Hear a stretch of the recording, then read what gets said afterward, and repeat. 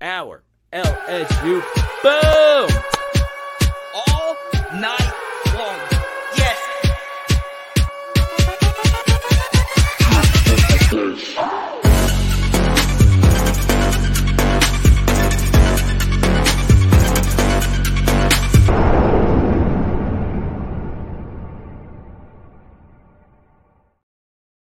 Let's freaking go! We are so close to the start of the season. It's a wonderful night to chat LSU football. You guys know the schedule: Tuesdays, Thursdays, Sundays, 8:15 Central, Wednesdays at 6 p.m. Central, and of course pregame, halftime, and postgame throughout the entire season. And I feel as if Omar Spates today got a major Chips Ahoy, Oreo, Amos, and Andy chip on his shoulder today when he was overlooked for something that I felt he believes he deserves going into this next year. We'll talk about that today. Also, what is something you believe Brian Kelly has to do to overcome some of the deficiencies potentially on this team? I will say Brian Kelly did have a press conference less than, I guess you could say, 2 hours before we actually started this live stream. A lot of you are very worried about Sage Ryan going into this next season because he hasn't lived up to his 5-star potential. I will tell you this: LSU feels comfortable with him at outside corner. You can have your opinion about that, but at this moment in time, I felt as if Brian Kelly wanted to give Sage that confidence because they are going to need him next year in that very interesting and integral role. So we're going to talk about all of that today. Obviously, me and Blake Ruffino are fighting right now over steak, so I am loving that. Obviously, apparently we're going to have a cook-off here. So we got a lot of fun things to talk about tonight. Now, I will say this. I love it when experienced players get a little extra something in their system. And I felt as if today, a guy by the name of Omar Spates feels slighted. Okay? LSU had 11 players on the coach's preseason All-SEC teams. Now, why is this relevant? Well, it's not so much at quarterback because normally they get the quarterbacks right for first and second team. Skill position offensive guys, they get the guys right. But everywhere else, media and coaches will tend to go with the guys that they knew about before the season. And Omar Spates, this is his first year in the SEC. A lot of coaches might not even know who he is. And he, to me, was the most prominent player left off the All-SEC preseason team. First team, Jaden Daniels, Malik Neighbors, Will Campbell, Mekhi Wingo, Mason Smith, and Harold Perkins.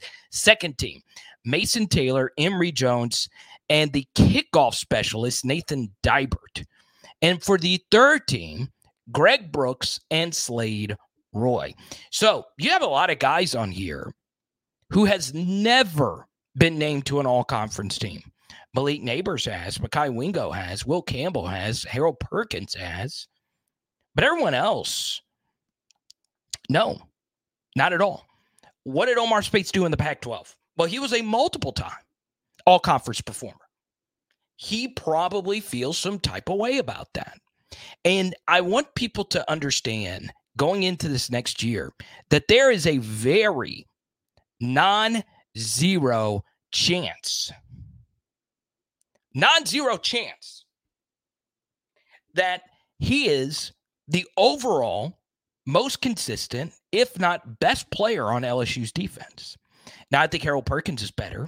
I believe a Harold Perkins Heisman bet is a smart one at plus 15,000. I think he could be the first defensive player to win the Heisman since Charles Woodson. Now, it would take a few defensive touchdowns and a potential return. That would be obviously very spicy in special teams. But the truth here is Omar Spates is one player on this team, along with Mekhi Wingo, whose role is defined, and at the same time, at their current role, they have produced at an all-conference level. Okay? So I am glad that they slighted Omar Speights, because I feel as if he is going to be extra motivated to prove to each and every one of you that he is a real deal. This is a year 5 player. And look, I'll be honest with you. Transfer linebackers at LSU, it's been a mixed bag in recent years. A very mixed bag. The last couple of seasons, there was a transfer linebacker that was hyped out of control, and they turned out to not be who they were. So there is some mystery around Omar Speights coming over from the Pac-12 to the SEC, where the competition is going to be more difficult. But at the same time, he is going to be surrounded by better pieces. He has never, and I mean never, played with someone as talented as Harold Perkins in his life. Mason Smith, Bakai Wingo. So I am really excited about Omar Speights going into next season. And we just haven't talked a whole lot about him, which I think is kind of weird because it's not a certain thing that he's going to be great going into next year. But I think he will be. At Oregon State, he dyed his hair orange. Bold prediction, by the end of this next season, he will dye his hair purple. Okay? So, truth be told, Mason was all SEC his freshman year. Thank you so much, Dr. Morgan. Was he, let me see, was he all SEC or just all freshman? All SEC. But still, obviously, I'm very bullish on Mason Smith. I bought a bunch of his cards today. I actually got in the mail. But still, point be the same. I didn't mean to overlook Mason Smith. Obviously, I think he's one of the best players on this team. The truth remains the same. The major point, Omar Speights, I think, is going to have a massive season, and it's going to be hard for him to not be LSU's leading tackler by the end of the year. So that's what I wanted to start off with today. I want you to right now in the chat give me what you believe, not what your mom believes or what your dad believes or your girlfriend, wife, boyfriend, whatever. Give me what you believe is the major hurdle that Brian Kelly must cross this season. What concerns you the most? Okay. Apparently, my wife is bringing me an Oreo milkshake, so you can't really beat that. Yeah. We got a bunch of Florida Staters in here tonight. Not really a surprise there. Shout out to you. Okay. And I feel as if LSU is in a spot where they could see all 3 levels of the defense get first team all SEC years. Let's hope that is the case. Whole question is up. Omar Speights will lead LSU in tackles. Let me know. Okay. CB says safety depth. There you go. Everybody, welcome CB to the channel. Golden Boot, good to see you. BT, my guy Forbes is in here. My wifey is in here. Hal is in here. Wigo, Tyler, Reggie. I hope you're fighting the good fight, man. Good to see you, Jules. Zach, lots of beautiful people in here today. Okay?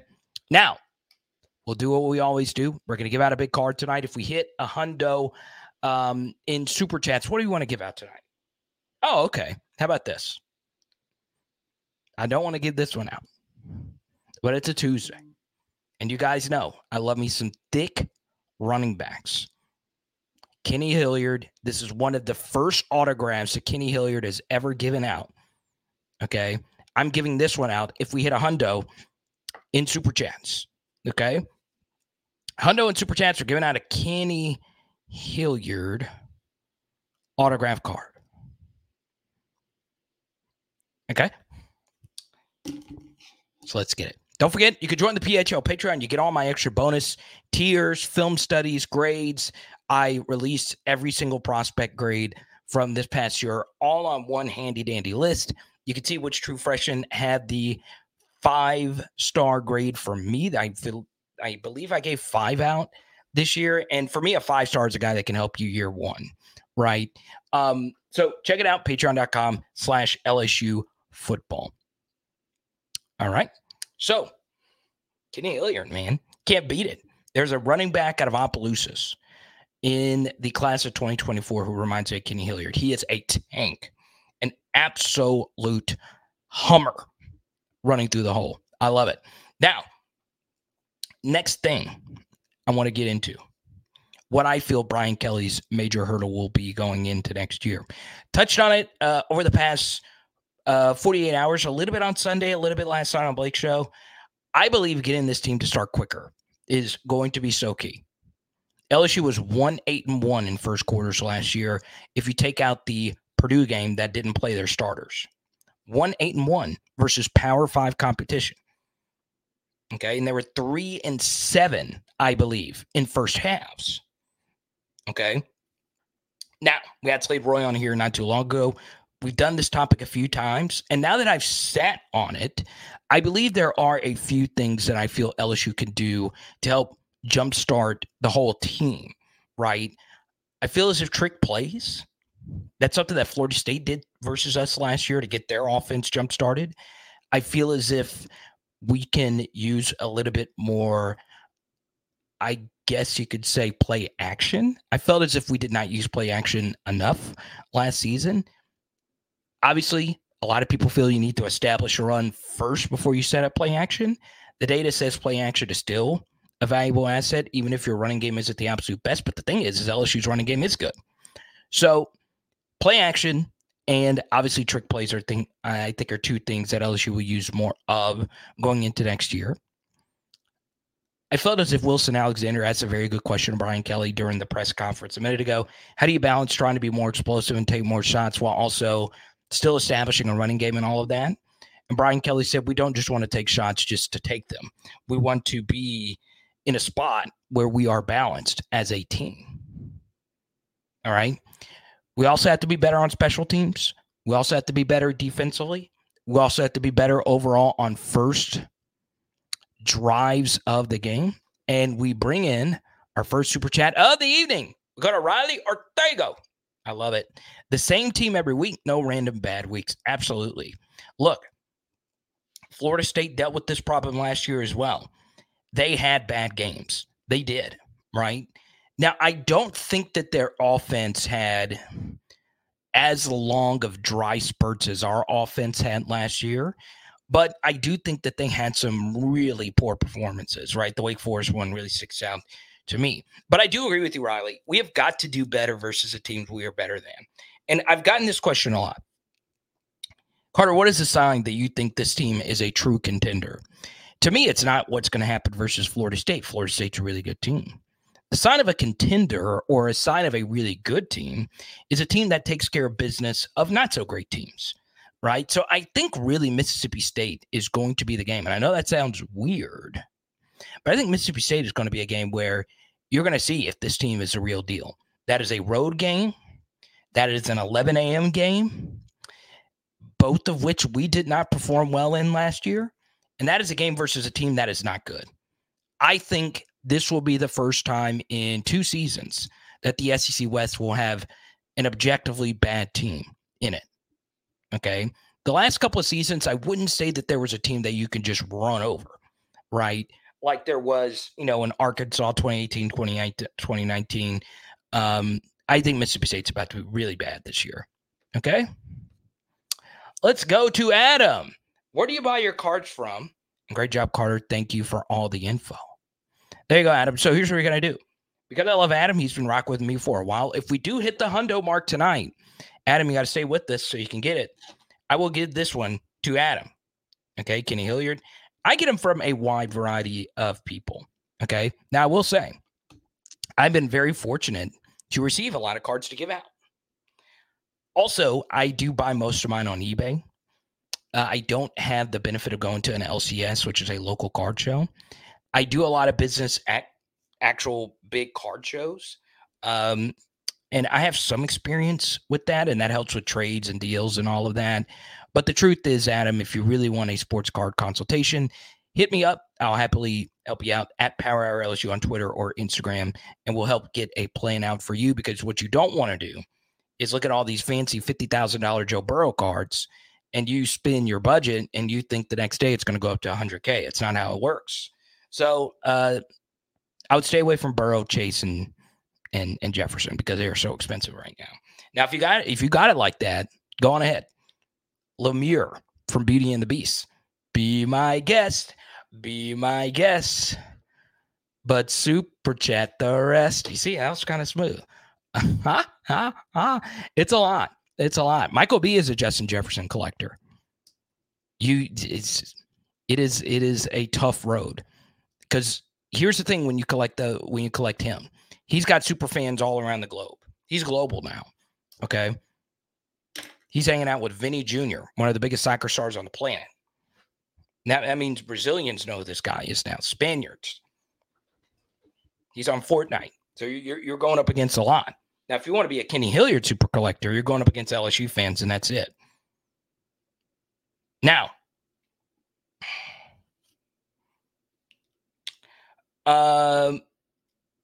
we really threw out some stinkers against Arkansas and Tennessee last year. You're absolutely right. Absolutely right. Paul, what's good, man? So, Paul, I really appreciate the photo you sent me earlier this year. Let me know. I'll post it. It was a really cool moment for PHL Nation. Just finished up fall camp here at ULL. Just dropping by to send some love. Go Tigers. Go Cajuns. Yeah, I don't know. I guess you could say my relationship with UL, the Raging Cajuns. We have Raging Cajun viewers. I don't really know how much I actually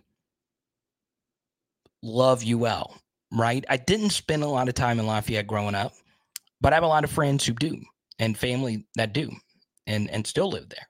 So I cheer for him. I actually reached out to my buddy Seth Lewis, who is an expert on UL Raging Cajun everything. I was interested to see if Chandler Fields, the former Rummel quarterback, he was Jamar Chase's quarterback, was going to be the starter. He said somebody else is going to be. What is his name? Who is going to be UL starting quarterback? Let me see. Who did he tell me? Ben Wooldridge. Shout out to you, Ben, if you're watching. If you want to jump on tonight, Ben, let me know. We'll happily chat. All right, come on in. Hey, Ken. Oh, you got me a Manny? You want to say hi, Ken? Hi, everybody. Yeah! What you got? Your phone's being a little loud. Oh, we got a little cherry in there? Ow, Phil. Never quit. Yep, Pid. Come here. You want me to hold her and get her up there? No, Come here, Davey. I'll Get get her. her. She'll let me get. Come here, sis. Come here, baby. We got a dog going crazy in here. Everybody say hi. So we got the Oreo shake. Mm-hmm. Let's see if it's good. I don't care if it's not good. You didn't answer me, so I just. Oh, that's good. That's some good festation in there. Oh my god. All right. We can skedaddle. Okay. Skedaddle. You're actually welcome for the shake. You're welcome. I already said thank you. Oh, did you? Or did I say thank you? I don't think I said thank you now. I don't think you did. All right, bye now. Well, thank you, dear beloved thine. You're welcome, wonderful husband. I don't think I'm ever going to get a shake again. I know, Samuel. I am a little chunky. Soccer me is not here anymore. This is fire. Sonic America's Drive-In, baby.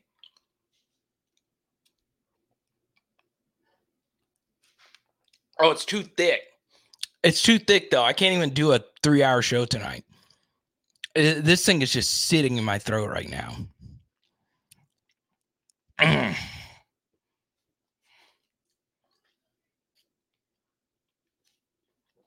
Oh, this is thick. It's good.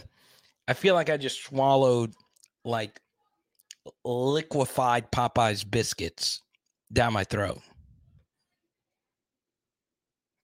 Ask Haley what? Ask her what? What? Hey, what's good, man? I know. I probably just lost all my viewers. Oh my God, y'all dropping some pauses. Are dropping it. Dr. Morgan, please help me. Tell these children to quit all these pauses. This is an adult show. God, dude, that thing was thick. Thick. Thick as a brick. But anyway. Next thing. Yeah, starting faster is going to be a thing. That's something we've emphasized for those that have missed recently. I will say also, there is a wide variety of people, okay, that think Florida State's going to win this game. I saw an LSU YouTuber. Well, it's not a YouTuber, it's a blogger. His name's Max. He said, we don't have what it takes to stop their variations of counter. I just think, for me, all right, if I was a defensive coordinator, now I'm not the brilliant mind of Matt House, okay? What I think defensive coordinators do wrong is when you know you're going up against a good offense, okay, the best thing to do is just throw a bunch of different looks at them, okay? Give them something that they did not see on film last year that they don't expect you to do, okay? I cannot say this enough. The times that I have seen elite Heisman Trophy level quarterbacks and offenses struggle is when you give them something you did not expect at all, okay? So, for me, there are a lot of matchups in this game that I think Florida State has some advantages in. I do not think counter is the biggest thing. I thought last year we defended counter okay. And now that we got Mason back, it'll make it a little better. But what I would do is throw a bunch of different looks at him, okay? You know, when Auburn slowed down 2019 LSU, that was the biggest reason why that they did, right? They told their defensive linemen who were beasts, go out there, blow up the center, blow up the middle of the offensive line, and we'll live with the results. And it worked. It really did work. And then we switched to running duo, and we found a way to get it done. Now, I go back, and one performance I think a lot of is when we really made Bryce Young struggle his Heisman year. And after the bye week, we ran a completely new defense, and he wasn't ready for it. Now, they were able to get enough, and Max Johnson missed throws in that game, but still, we had a really good defensive game. So, you know, I felt like last year versus Tennessee and Georgia, we didn't scrap our game plan quick enough and just do something else. And, you know, I don't think we didn't try new things. I felt like in those games, and I want to go back and rewatch them because obviously we struggled defensively. There was a few things I would have tried. And if Florida State is absolutely mauling us, I feel like we need to switch things up a little bit quicker. But I'm not overly concerned with counter. I'm not. We have the guys that can stop it. What I am concerned about, though, are, once again, the different variations they run out of it. And obviously, I'm very concerned with our DBs going up against their receivers. Okay?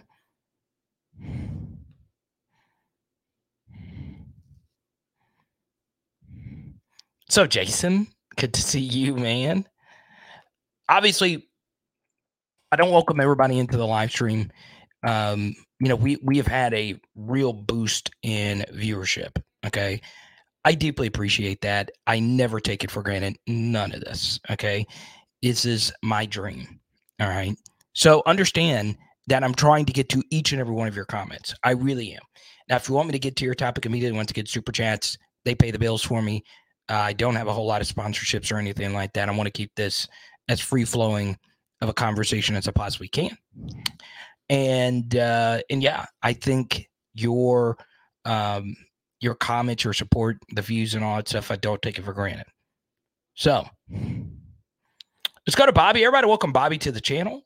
Bobby, I don't think I've ever seen you before. Okay. I do believe this is going to be a shootout. I do. I think this game has a 38-35 kind of feel to it. I really do think so.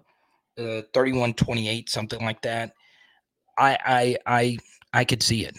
I could see it. Now, obviously, when you think shootouts, you're thinking like you're thinking, you start looking at like some 2019 LSU kind of stuff. It might not get that wild, but I think it could get very, very, very wild. Let's go to Trey. Thank you for the super chat. Carter, do you expect Tigers to run a lot of 12 personnel? I'm so excited about the tight ends. I don't in the first game, because if we're going to run 12 in the first game, that means one true freshman has got to be on the field. And the truth right now, Trey, is I don't think a true freshman is ready to block what Florida State has in their front just yet. Okay. Now, it's not a knock on their futures. Okay. Go to Patreon. We've done a lot of Kamarion Pimpton content. I don't think he's ready as a blocker. I do think as a pass catcher, he's ready to go.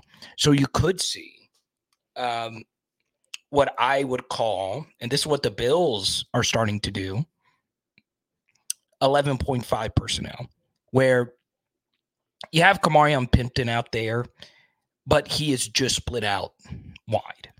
Okay. I do feel he's one of the best true freshmen on the team.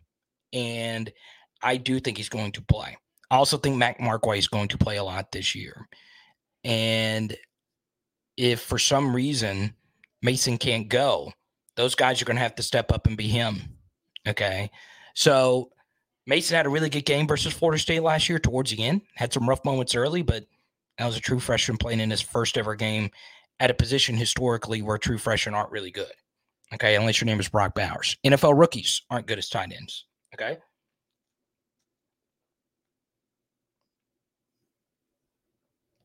Trying to get enough of this thickness.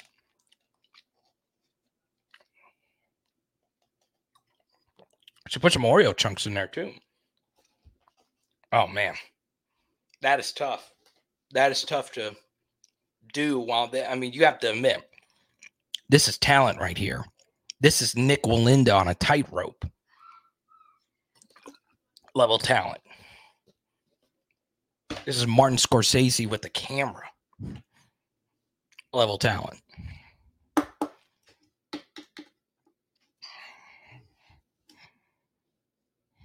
What's up, Jordan?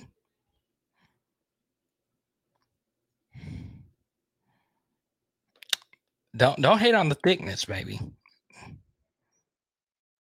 Don't hate on the thickness. See BT in here. Brian, one of our sharpest viewers. Aaron Anderson, super fan. Good to see you, man. I do think we have an advantage in the trenches. I do. I think our defensive line has an advantage. So yeah, let's go. Let's strap it up. Let's get to it.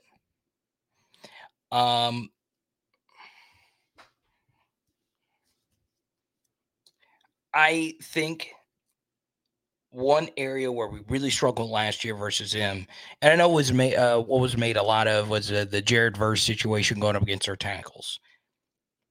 We couldn't get anything up the middle. I mean, we had bad snaps.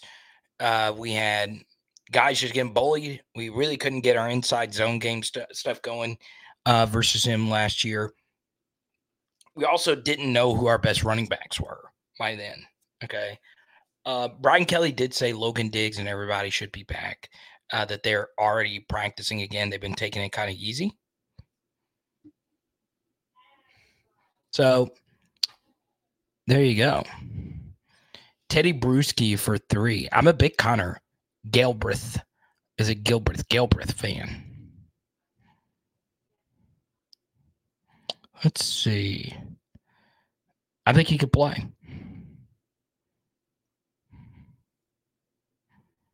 I think he could play.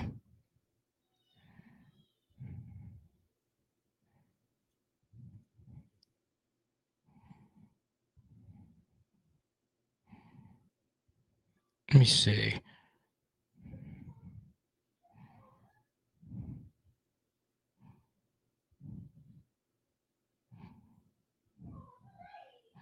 Let's see. Hyper Ninja. I believe LSU will give Florida State problems if our O-line plays well. That was a good message. I got actually right before the live stream. I didn't see it. That said Josh Williams looked fine today. I am really high on Josh Williams going into next season just because I want him in on crunch time. That's who I want with the football in his hands. That guy delivered so many times for us.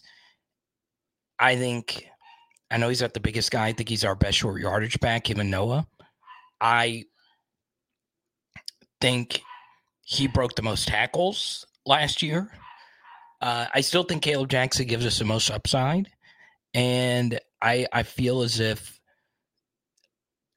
those three that I've been mentioning with Caleb could be your RB room, but I think John's going to play a lot. I do. Okay. We got some Livy Dunn spammers. Shout out Livy. I think LSU Gymnastics should be getting ready to go pretty soon. I follow them. I got their alerts. Now, I know a few of you want to talk about how we could stop their offense. If we open toss, do we take the ball and keep their off the field as much as possible? We've chatted about this because LSU's offense has been ahead of its defense. I am always a defer to the second half, but I get it. You know, you don't want to start this game behind the 8 ball. But last year, LSU was just such a better second half team. Florida State was a better team overall getting out of the gates. But, I shared that stat earlier. LSU was 1-8-1 in first quarters last year. The one first quarter they did win was Florida State. They were ahead 3-0.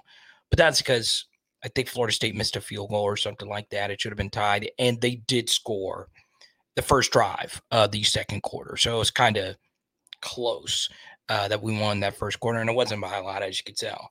And last year we had 2 first quarter touchdowns outside the Purdue game. Bobby, thank you for the super chat. I really appreciate it. Bobby, go right on ahead. Chance wants to shout out Sha'Carri Richardson. Absolutely. What a run. Not only what a run, but what a literal run LSU is on right now. Sha'Carri Richardson actually had to go through some adversity. And she has real haters. Real haters. So shout out to her. Love her. And Sha'Carri, if you're watching this, feel free to jump on this live stream. I would love to interview someone with that much interesting flair. She is so interesting to me. I know this sounds messed up, but nothing is better than a track and field star who celebrates before they cross the finish line and still wins. And she did that thing. Let's go to Bobby Super Chat. How do you weigh the importance of bringing back players in chemistry versus star-studded freshmen who have never played together? Okay, this is a really good question, Bobby. The first thing you need to ask yourself is where on your team is chemistry of the utmost importance? All right. Jared, thank you for the super chat. It is the offensive side of the football. Okay. So chemistry is more important there. Okay. Now, defensively, defensive back chemistry is very important. But that also has more to do with just knowing what you need to do, if that makes sense. Obviously, linebacker chemistry is important as well. Your whole defense needs to be in sync. Okay, but it's not as important as the offensive side of the football, especially on the offensive line. Okay. Now, quarterback receiver chemistry does matter, and Jaden has guys that he has really good chemistry with. Obviously, his chemistry with Malik is way better than everybody else, and hopefully the others develop. So the truth, though, Bobby, is the best player should play. And when it comes to the star-studded freshman question, you need to ask yourself, who can give us above average play at a position? Okay. Now, what do I mean by that? Well, the truth is, Bobby, in every recruiting class, on average with LSU, there is about 3 to 6-ish superstars in every recruiting class. If you're lucky, you get 7 or 8, right? The famous 2017 recruiting class was not the highest ranked recruiting class. They were 7th, but they had a lot of what I would consider to be superstars, right? Jets, Queen, Delpit, Clyde Edwards-Helaire, Caleb on Chason, and so on, okay? Neil Farrell eventually turned into someone I would consider that. Now, keyword eventually, but I think he did end up becoming a star his final season. Rarely, though, do you have those guys. Rarely, you're looking at the baseline, just really solid players, right? But when you look at a true freshman, for instance, is he Harold Perkins? Is he Will Campbell? Is he someone that really moves the needle for me? And if you truly believe it, take that risk. Play him. Play him. Okay? Don't you think LSU would have wanted to play Harold Perkins and Emory Jones? Now, I know what a lot of people would say. Well, they weren't available in the spring. And we had no choice but to play Mason Taylor. We didn't have any other scholarship tight ends that were really that good. True. But the truth is, ultimately, in the game of football, you want your best players on the field. And that's true for any sport. You want your best, absolutely, that you want your absolutely best players in there. Okay. What did I take out of the Brian Kelly press conference? I got Sage will be playing corner opposite Zai, looking for Whit Weeks to get a lot of playing time this season. Yeah, so I'll start with Whit Weeks. I'm really high on him. He ended up being, I think, the 7th ranked player for me in this crop of true freshmen. And he barely missed for me being like a day one. I feel really comfortable with him day one kind of guy. His high school tape, I will also say, was the funnest out of anybody in this crop. It is a movie, what all this guy did in high school. I'm serious. It is top 10 high school highlight tapes I've ever seen of any LSU player that joined. Now, that doesn't mean that they're going to be great, okay? What that tells you, though, is he was entertaining as hell. There's kickoff returns. There's pass deflections. There were sacks. There was him playing tight end. There was him playing running back, him being a lead blocker, him selling popcorn, him selling insurance, him doing the halftime show, him being the drum major. It was all those things. And I love that. I love it. I think he's really good. Now, it's going to be hard for him to play this year in big games because we have Omar, we got Harold, and we got Greg Penn. And those guys are just better football players at this point. But, man, he's good. I really liked Whit Weeks. I really, really, really did. And, success leaves clues. I know Georgia was after him hard. I know Ole Miss was after him hard, and this was just when he was a 3-star. And, he moved up boards after a great showing at the All-American game. But, God, he's a good football player. He really is.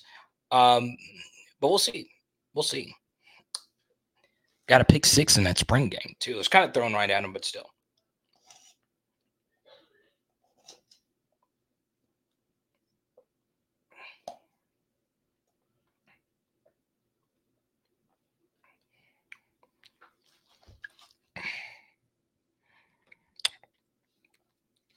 I disagree with this wholeheartedly. That's a really good thing. Why is that? Well, number one, that lets you know that guy has far more gas left in the tank. If you're telling me I get true freshman level starter playing and I can pencil this guy in being a good player not only this year, I could pencil this guy being a good player for me for the next 2 years after this. Then that allows me to manage my roster a lot better. And who's to say if the guys that are backing him up aren't bad themselves? Okay, let's just say for some reason Caleb Jackson is him. Okay, I think he is. I do. And this is not a few scrimmage runs. Me just saying that just because it's a few scrimmage runs that he broke off. No, anyone that's been a fan of this channel knows that we are huge Caleb Jackson people. So let's say he is so much better than everybody, and you got to give him 10, 15 touches. That's a good thing. Now, you're telling me I got freaking Josh Williams as my number 2 guy? Logan Diggs is my number 2 guy? Hell yes. Sign me the frick up. So I think it has more to do with what you have in the back. LJ, what's good? 15-0. That's it. See you in Orlando. LJ's going to Orlando. Let's go. I kind of just want to drive it now. It's only a 13-plus hour drive. Who's got podcast recommendations? Huh? Oh, man.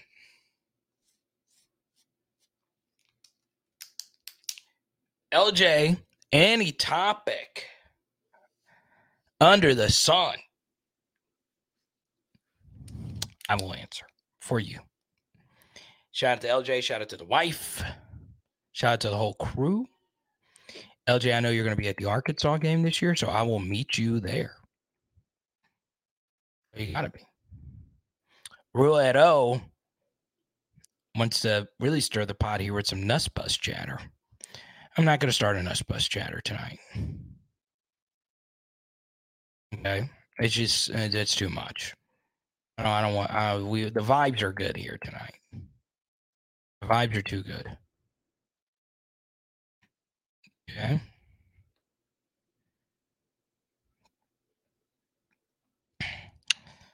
Man, I commented on the HBCU hour last night, and I got shafted. I got a super chat next time to get my HBCU comment in there. Really excited about Grambling in week 2. At Classmates marching the Grambling band. Now, it's Jaguar Nation all day. But I am excited for the second year in a row. LSU is playing at Louisiana HBCU. Eddie Robinson. I hope there's a lot of Eddie Robinson stories shared in the week leading up. Top 5 coach ever in college football, if you ask me.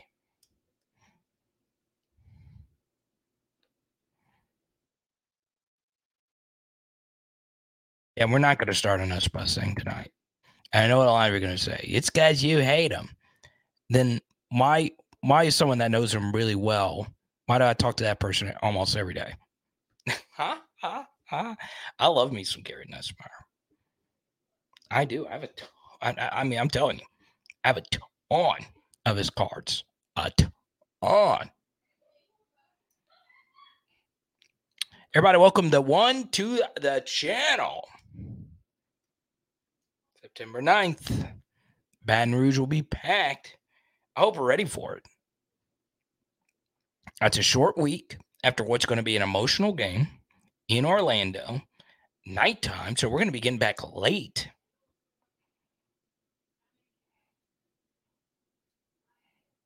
We'll be okay. I'm glad Eddie's not on the other sideline. I'll tell you that. Because on a short week going up against a legendary coach, I wouldn't feel too great about that. We should be okay, but still, it is interesting.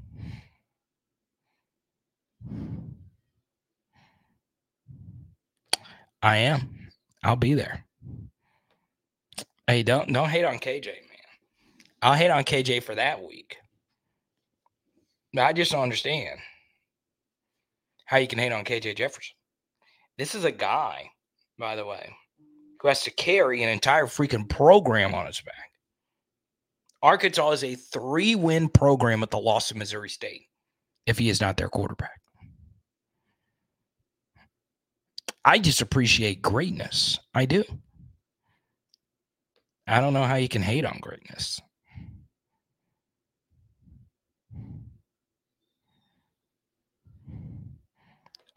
Oh man, I know that's gonna be emotional.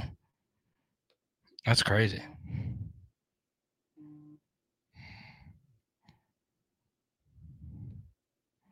Can't throw past a 15-yard line. He's not the best deep ball thrower. But then again, I think his shoulder was basically out of commission. I mean, everything on him was broken. But I'm telling you right now, his last season will go down as one of the more underrated seasons. Like I said, a 3-win team without him. Now, what I'll say is this. We shut him down 2 years ago in Tiger Stadium. Okay? If we had any kind of offense, we'd probably win that game. And that was when they had Traylon freaking Burks.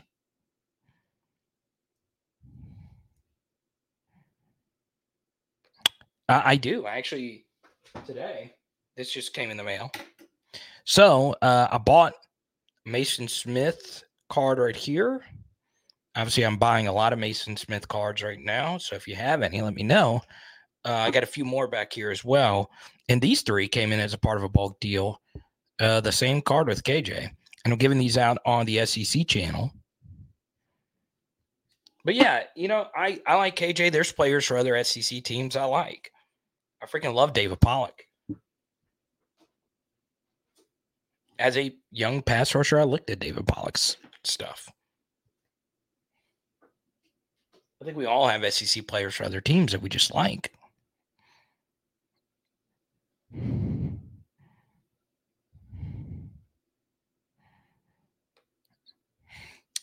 LJ's coming in with the KJ hate. Sure, he's not the most accurate thrower. And he missed some gimmies last year. Okay? The issue, though, is when you're a quarterback and you've got to play freaking perfect at all times, you tend to lose your fundamentals just a little bit, right? I will also tell you this. He did not have a single bad game versus a Power 5 team last year. Now, he had some bad plays, but I wouldn't consider anything he did last year versus Power 5 competition as bad. Okay? But Cody, we will know, according to Brian Kelly, by the end of this week, who the number 18 and number 7 will be this year. All right? Number 7 will be Malik Neighbors. So let's just stop right there. Unless Malik told the coaches, hey, I'm good. I'm good. Obviously, the only other person I think that could be given to is Harold Perkins. And that's it. All right. I feel the number 7 uniform needs to be on someone that isn't a college superstar, but is a future NFL Pro Bowler. Like, he's got to be that level. All right. And obviously Malik and Harold are the 2 guys that I feel really good about that. That can actually wear number 7, right? Emory and Will would fit that mold for me too. Now,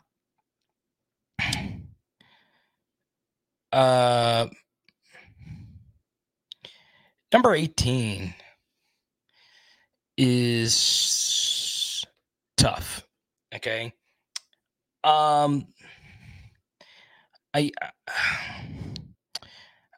I don't think it's Jaden. I saw someone mention Jaden in here. I think it was Grant. I think Josh could be number 18, but I think it's going to be Wingo. I do. I think you could get 2 number 18s as well this year. And normally LSU has 2 number 18s. I think 4 of the 5 previous years they had 2 number 18s. And last year it was just BJ. So yeah, I think number 18 will be Wingo. There could be a wide range of people though, right? Now, there are some that feel number 18 should just go to a guy from Louisiana. And if you are of that thought process, then I would give it to Will Campbell, like they did with Lloyd Cushenberry. I'd give it to him. There's a lot of different people, okay? But that isn't a prerequisite, right? Chris Curry was from Florida, and they gave him number 18, okay? So, you know, I think that's who it should be. So, there you go. Now, here's what we're going to do. I want to chat one thing regarding a study I'm doing on the SEC channel about Auburn, okay?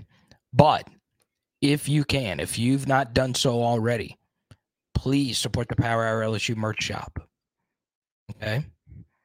T-shirts, once again, if you get 4 shirts, I'll send you a Joe Burrow card, no questions asked. We got tumblers, mugs, posters.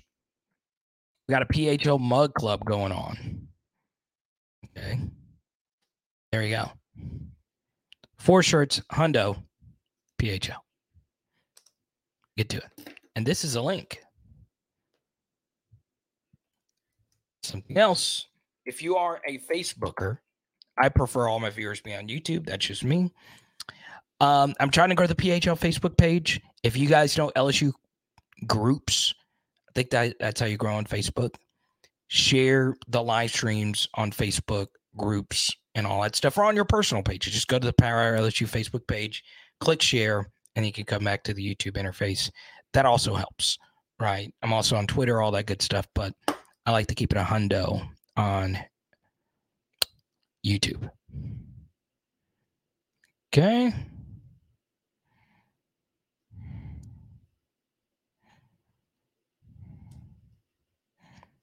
Ask William. If you get in the hundo club with the merch, I send a bunch of cards. All right.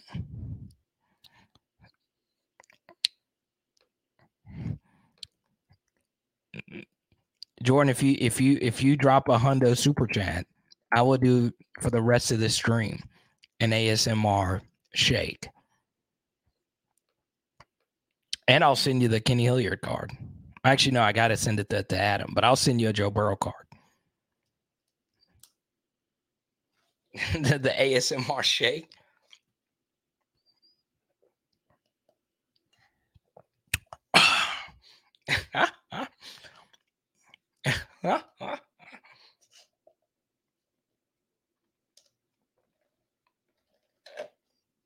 This is fire. The only issue is I can't get these Oreo chunks. Let's see. Here we go. Look at that. Throw on those Oreo chunks. Let's go. Oh, we're going to Duvix the night before? Let's go. I'm down for Duvix. We should do a Zippy's Duvix back to back. Just walk right across the street. Now, we would need to walk together because that road can get crazy.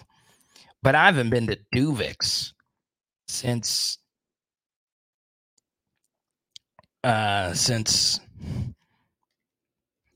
Christ broke bread, man. It's been a while. I'm glad to see Duvix is still going. I have a Duvix story that is absolutely crazy. that I will share. The last time I was there. And it is wild.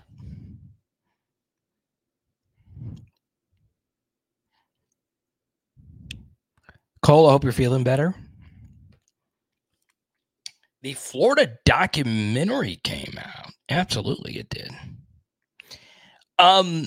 Here's how I want to say it. I'll start with Auburn. All right. Now, I love watching football. I wish I could just get paid to break down football clips. I will say this. The powers that be in the world of college football, and I swear to you, I truly do believe this. Okay. If you are watching and you're president of a major university, you will get every single person to shut up about college football realignment if you make all 22 available to college football fans, like they do in the NFL and like they do in freaking high school. Okay? Show the all 22. Make it available so fans can have a better understanding of the game of football. Okay? Second thing, all right, is I love analyzing football. I like looking at every last little thing. And once again, you will never know 110% any player's role on any team if you don't know the play call and if you don't know how it's coached. That's the hard thing about it. Basketball, you have a good idea. Baseball, you got a good idea. How to universally run pretty much everything. Football, nah. It's impossible. Impossible. Okay? But I decided to do a full deep dive on Peyton Thorne for a few reasons. The first is he is interesting as a player. The second thing is the Auburn game is becoming a little bit more tricky for me as an LSU fan. I've shared before the data that backs up that might be a day game, which obviously I don't want. That's a home game for us. And Hugh Freeze teams are just tricky. They're really, really tricky. So I said, look, let me go see if Peyton Thorne could be somebody, because I've constantly told you guys that the quarterbacks in the SEC have regressed. And Auburn is probably one of the few schools that have objectively an upgrade at quarterback that we play this year in the SEC. Now, come to find out, I was watching Peyton Thorne. I was charting, looking at throws that I liked, throws that I didn't. I saw him turn the wrong way a few times on handoffs, fumbles, whatever. But the one thing that's interesting, I go back to a football commentator by the name of Mina Kimes. Okay.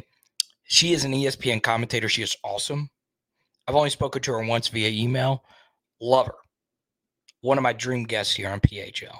She is really great. And she had something very interesting. She watches film really well. And she was watching Bryce Young. And this happens to me a lot as well. She was watching Bryce Young. And then she quit watching Bryce Young because someone else kept flashing on the film. And that player was Harold Perkins. This happens a lot when you're watching tape. You're focused on watching somebody. And you're like, who the hell is this? Okay. You know, when I first watched Will Campbell, I was like, who is number 53? And I was like, okay, that's Lance Hurd. And obviously he had a meteoric rise. The guy that did that for me was Keon Coleman, the really talented wide receiver out of Opelousas.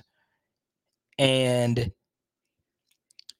he very well could be Florida State's best player on their team. Okay, now I know everybody that's a Seminole fan would disagree, but gosh darn it, he was the Michigan State offense.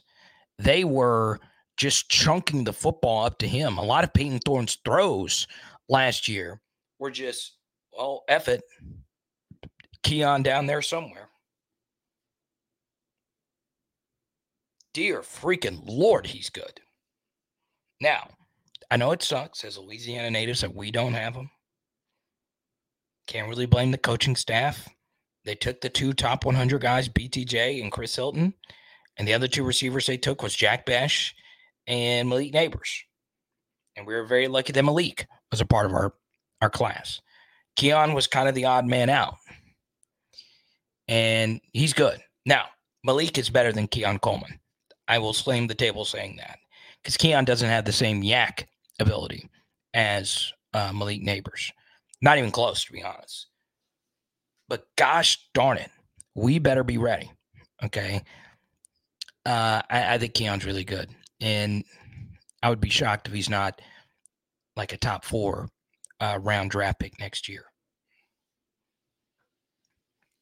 Zach, thank you for the super chat. I really appreciate it. I'm sorry we did not link up in Chicago. I think I called you while I was there, and I was like, God, I don't know. Because I wanted to meet the Cajun Cardboard guys in Baton Rouge. Pretty historic Michael Jordan collector. Lives in Baton Rouge, Louisiana. I love it.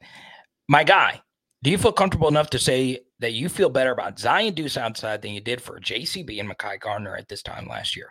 Very good question. And the answer is no. All right. I like Mekhi Gardner a lot. He is a long corner. His Raging Cajun tape was really good. And I was very on the record saying I like Jarek a lot. Now, Jarek at Oklahoma State did have a tendency to get beat by true burners because Jarek is not, the top end speed kind of player. But gosh darn it, we lose the Alabama game if he's not on our team. He really turned out to be a glue guy and more. And I hope it works out for him in the NFL. I was shocked he didn't get a combine invite. He killed it at the LSU Pro Day. And I hope everything works out for him. I don't feel as comfortable with these two as I did those two because I like those two better than these two. Now, that doesn't mean Zion Deuce can't get it done. They very well could.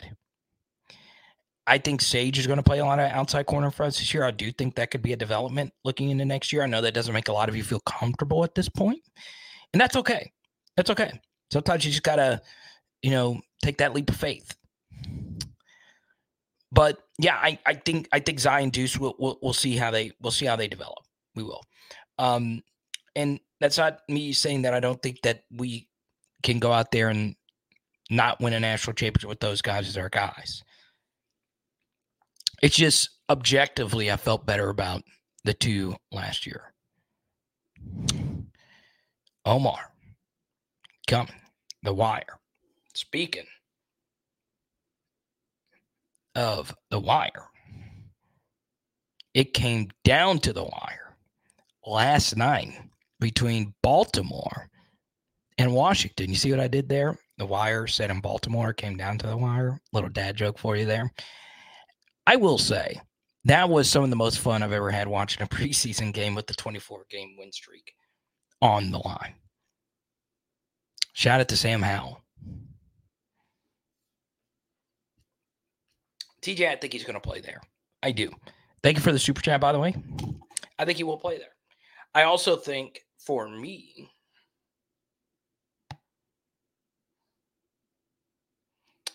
you could see him play any of the 5 roles. Now, how unprecedented is it for someone on the team to play all 5 roles? We've had a few do that. Jalen Mills is one of those guys. Obviously, Dante Jackson and Jay Ward really did play all 5 roles in their careers at extensive, amounts of time. With Sage, I think you should try him an outside corner. Athletically, he's got what it takes to be an outside corner. He's got the speed. He's got some ball skills. The issue is translating all of that to the field. And I think historically, LSU has never had a 5-star DB in the past decade not work or not give you very, very good play at some point. All of them eventually panned out. And at this point, Sage has been okay. But if you believe in history and you believe in the recruiting rankings, sometimes they are accurate. A lot of times they are accurate. And you just hope it works itself out. Okay? Now, always with Sage, you worry about injuries.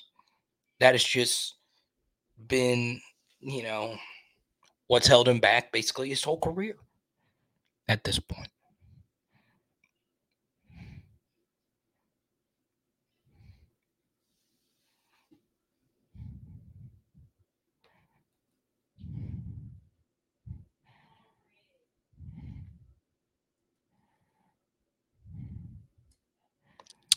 Yeah, Rob, a lot of people don't know that story.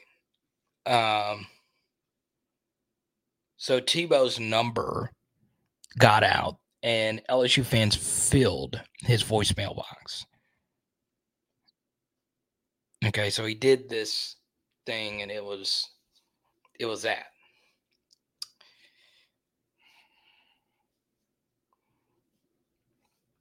Tebow got us once, and we got him in 2007, and then we had that dreaded 09 game.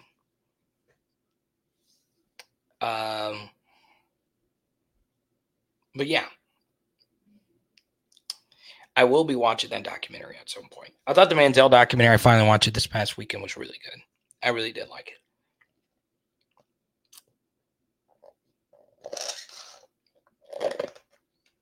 They did leave a certain 2 games out of that, though. I don't remember which 2 games they left out of that documentary. I thought it was also weird. Like, Mike Evans wasn't interviewed. Mike Evans wasn't interviewed. Ryan Swope wasn't interviewed. Christian Michael. They didn't interview any of his actual teammates, which I thought was very strange. Because as great as Johnny was, and he was the reason why Texas A&M got so big, okay, because we're a star-obsessed society, all right? I do think, I've heard this say about Joe Burrow all the time, but Joe Burrow was good because he had Jamar Chase and Justin Jefferson. True, no doubt. Who wouldn't be good with those guys? But Joe is transcendently good in his own right. But the one thing no one ever mentions about Johnny Manziel is he had Mike Evans, Ryan Swope, Christian Michael, a beast offensive line, Kevin Sumlin, and freaking Cliff Kingsbury. Now, both of them aren't great head coaches, but they're good offensive minds.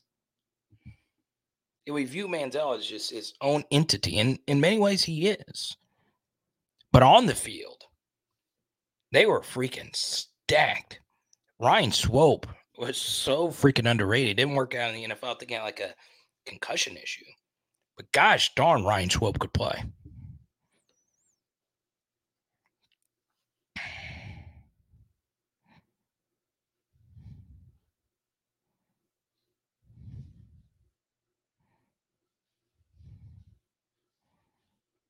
Oh, good. Yeah. Oh, shout out Miss Rose. Y'all know Miss Rose? You called him? You called him? I think Deuce is going to play a lot.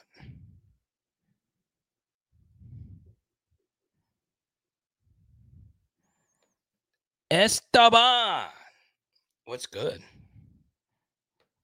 Let's see here.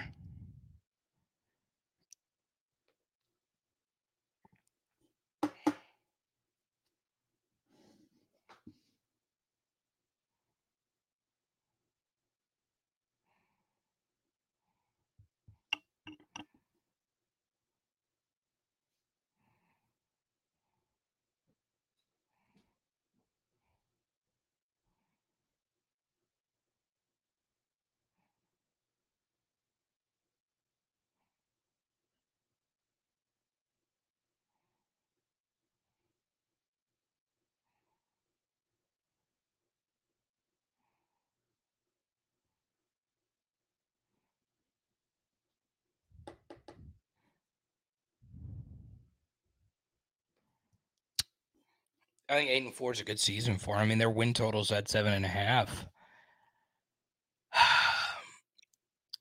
I will say this, Roger. about the Jimbo era. One thing that's kind of undersold about the Jimbo failures up to this point is Texas A&M schedules are way easier than all the other West schedules. Okay.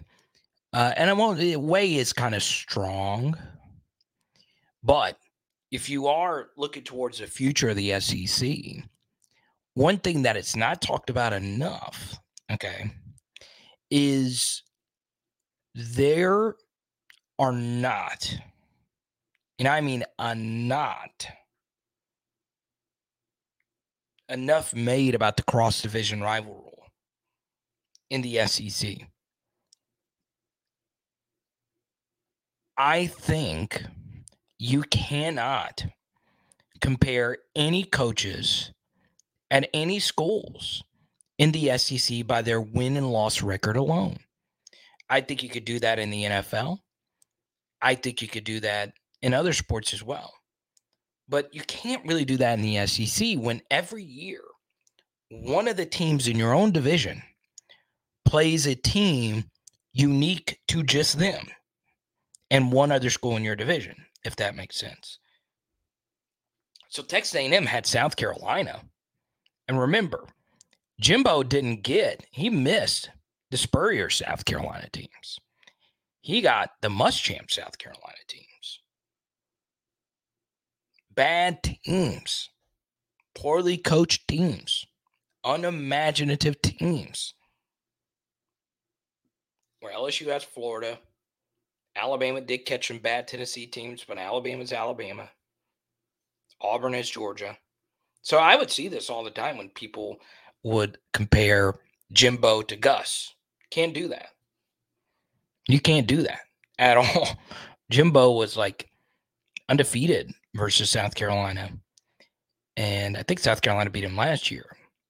And Gus never beat Georgia. Well, no, he did. He had that crazy catch game. But still, the thing about A&M is they have had it easier than most teams in the West. And they have still disappointed and underachieved. And I would say 75 to 80% of it is Jimbo Fisher. Okay. And the one quality I want out of a head coach, and this is just one quality I want out of every coach. I want somebody that doesn't need to be the smartest guy in the room at all times. Scott Woodward's done a really good job about that. Kim Mulkey, big ego. She's a Hall of Famer. But she's humble enough to refer to her other coaches for game plans, right? Bob Starkey is famous for creating the game plan for Caitlin Clark, to where Kevin Garnett went out of his way to tweet out, hey, whoever did the scatter report, kudos to them. But Jimbo's got to be everybody. Jimbo's got to be the play caller. Jimbo's got to be this. He's got to be that.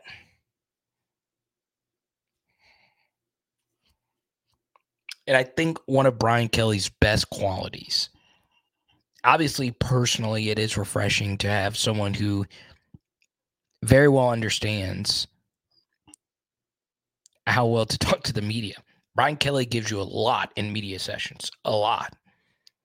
But my favorite quality about him is that he is not rigid. He is very open to new ideas, new ways of thinking, new ways of applying like exercise science to athletics. He's not caught in his ways, which is rare for a 60-year-old coach who came over from a school that is very much archaic. So it's very interesting.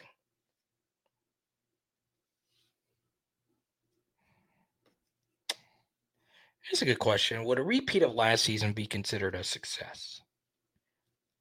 No. Now, it just depends on your definition of repeat, Cody. If you're saying just simply on the surface, a repeat of losing to Georgia in the SEC championship game, would that be considered a success?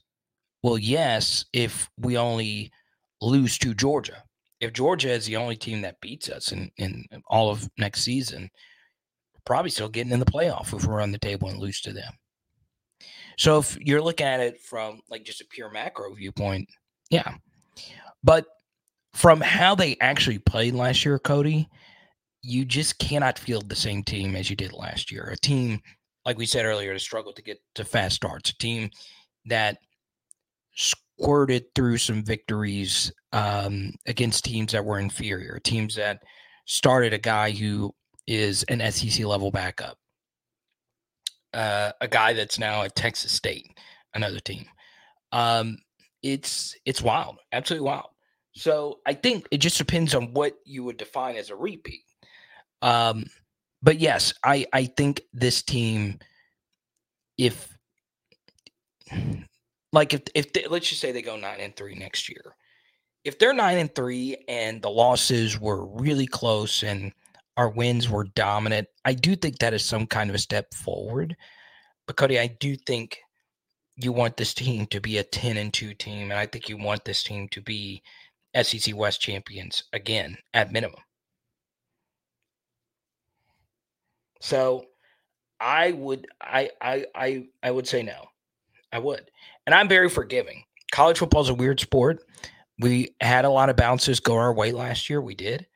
So yeah, I think you need 10 regular season wins. I do. Let's see. Here's Esteban. Who's the team you feel LSU will struggle to win against or lose to? Bama can't be the answer. It's a good one. I think Missouri. I think that Missouri game is a brutal spot for us. It's a back-to-back road game scenario. I think we'll be fired up, ready to go versus Ole Miss, which will be a road game.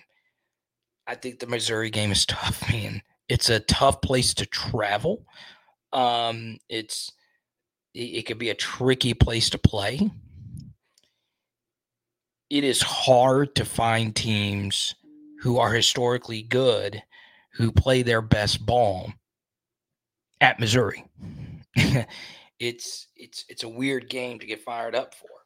It's not many players that dream of playing in the SEC that say, you know what I want to do? I want to go to Columbia and beat the Tigers. In terms of Tigers, you're third on the hierarchy in the SEC. But I like their program. I think Elia does a good job game planning with what he has to work with. I think they return a quarterback who can move. I think we all know as LSU fans, Blake Baker knows a thing or two about coaching. He's their DC. He's very creative. Didn't love their OC hire. But yeah, I mean, I think they're a decent team. I think, on paper, they're the worst SEC team we'll play next year in terms of recruiting rankings and, returning SP plus or returning production, whatever it may be. We factor all of that in. Probably the worst SEC team we'll play next year. It's just not a spot where I love it.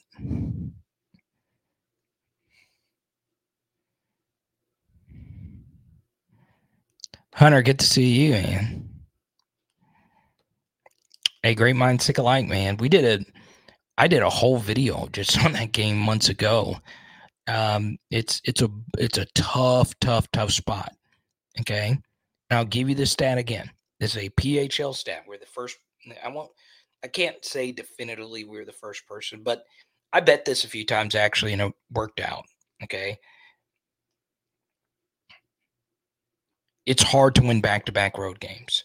There are 3 teams since 2018, excluding 2020, which doesn't count. There wasn't a crowd. Okay. Only 3 teams have successfully won back-to-back road games in 40 tries since 2018. It was a 2018 Florida Gator squad that had Kyle Pitts, Kadarius Toney. They were loaded. Okay. 2019 LSU and 2022 Georgia. 2 of the best teams of all time. Okay. So it's hard to win both of those games. It's hard. And another stat is LSU was the only team in the SEC last year that did not have to play a back-to-back road game outside of Missouri. Missouri avoided it, but they were supposed to. They actually backed out of a back-to-back to start the season. And that was smart because they were going to play Middle Tennessee the first week of the season. They were good. They actually went on the road and beat some Power 5 teams last year. We were the only team. Now, we in theory ended up doing it because we played Texas A&M and Georgia in back-to-back games, and we didn't play well in either one of those games. All right. So it's hard. It's so hard. You know, as a student, you got classwork, you got the team, you're playing against grown men. We weren't the deepest team last year. You got to get on a plane, fly back. You're getting back in at 2 a.m, do all your classwork, all that crap, and you're getting ready to game plan, and you're back on a plane again. It's a lot. It's a lot. And also keep in mind, you play an uneven amount of home and road games anyway. So you're not really playing. You play 5 games a year away from home. Football is a sport that makes the most money. It's also the sport by far out of pretty much at any level, that travels the least. So it's hard, man. It is hard to get on the road and play well. It is hard. Here's a good point right here by Dr. Morgan. Mizzou should have won that game. And I know a lot of people say, well, they should have, when the truth is they should have. They missed a touchdown early in that game. They had to settle for a field goal. Georgia had an amazing touchdown-saving tackle at like the 2 that prevented another touchdown. And, you know, if they didn't have Stetson and an experienced team, they lose that game. Okay, it's so hard to go on the road and play. And it's not even a them thing. It's not really a Missouri thing. Okay? It's hard to go on the road, man.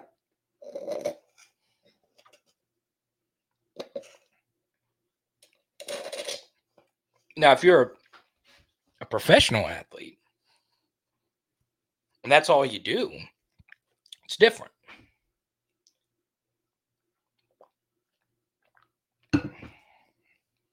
Now, these kids have class. Just think about that. And I know some of you travel a lot for work. How many times in your life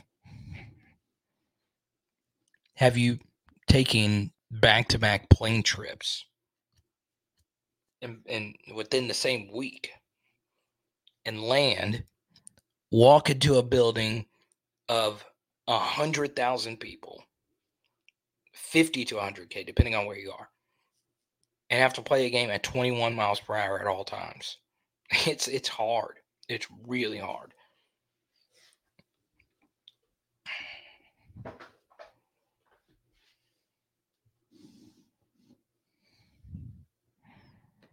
Hell, that's why I'm here, man. I believe it's Auburn, Missouri. No, it is Auburn after Missouri, and then we play Army. So yeah, you know, it's just a tough stretch of games right there. Arkansas, Ole Miss, Missouri, Auburn. I mean, we're way more talented than those teams. But all those teams have really good coaches. And in particular, Ole Miss and Auburn, they're really good between the headset too.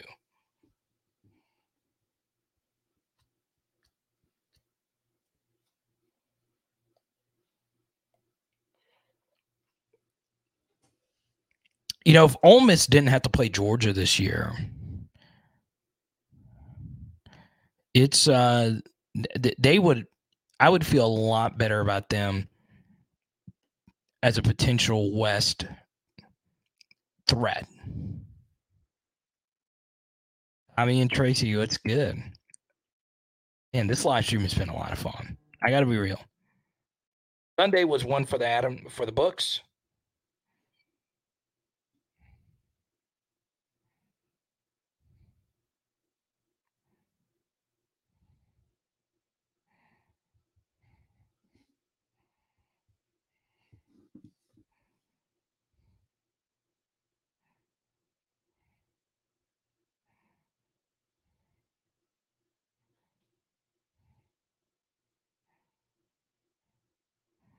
There we go.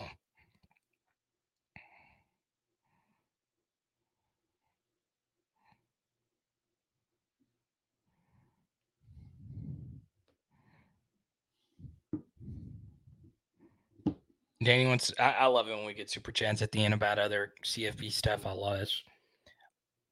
I freaking love me some Danny girl. And that actually gets us about 20 away from giving out the Kenny Hilliard card to Adam. We're about 20 away in a super chat to hit the hundo mark.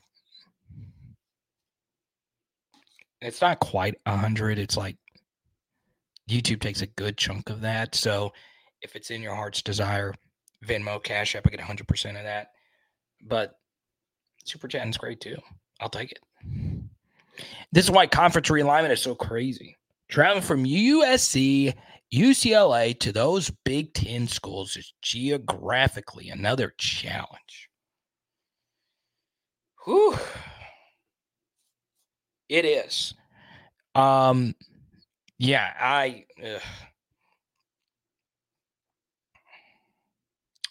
Dr. Morgan got us there. Congratulations. Thank you. I can always count on the ladies of PHL. I appreciate you guys so freaking much. So congratulations, Adam. You got yourself. I want everybody, no matter where you are right now. It's yours, Adam. Congratulations. Adam, you better say hi to Dr. Morgan and Danny getting you there.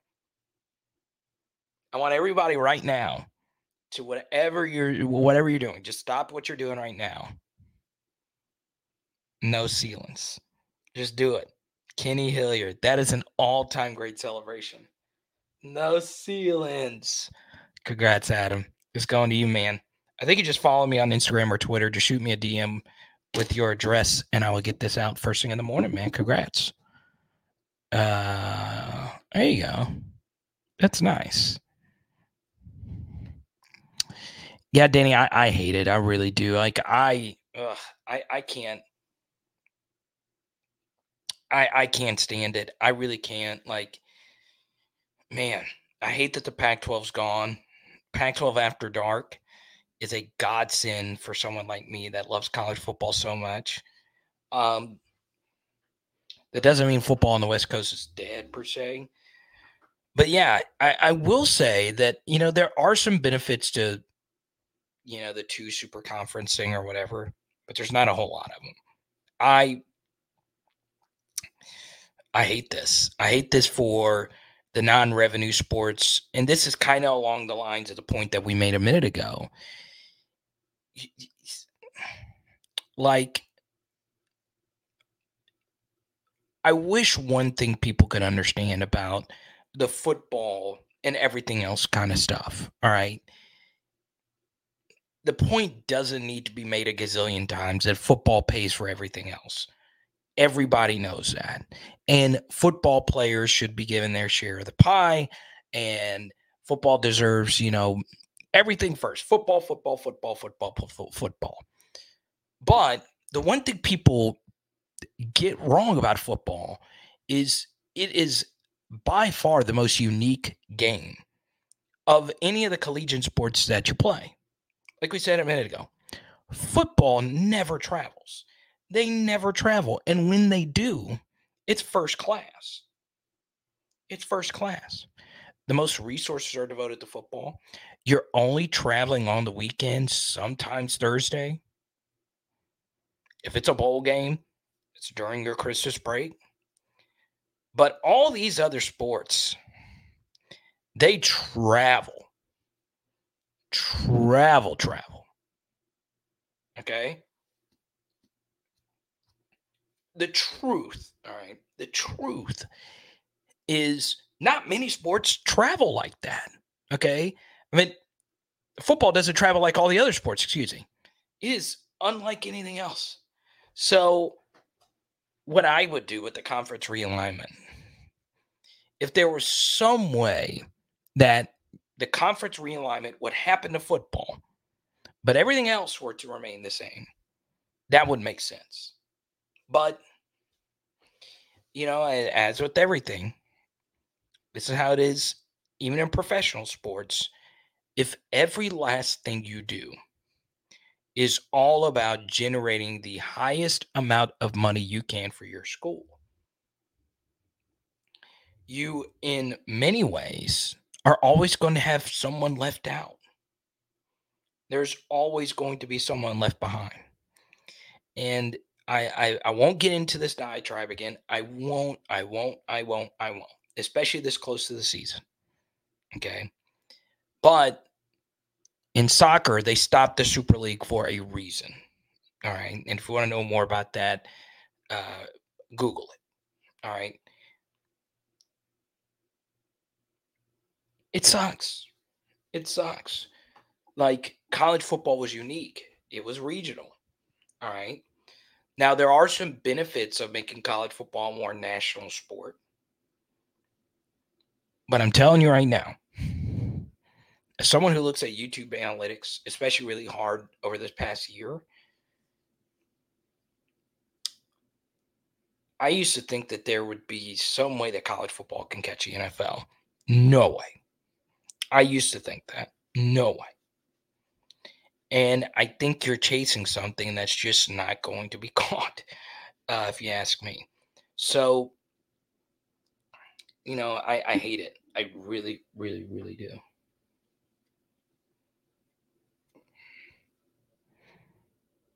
Pegasus, you don't want that.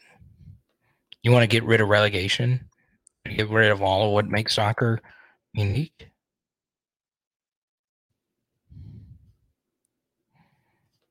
So what's the story behind this, PT? I guess I could just Google it after it. LB, so be it. At this point, so be it.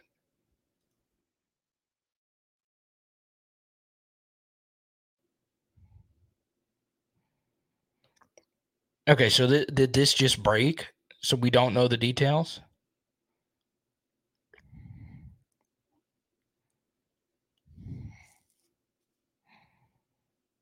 Okay, so it's a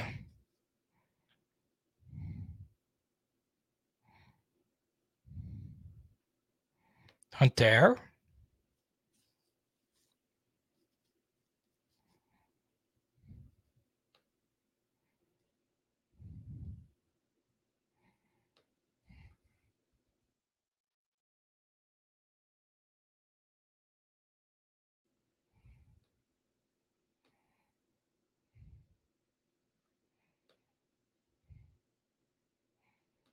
Let's go to Tommy. Thank you for the super chat, Tommy.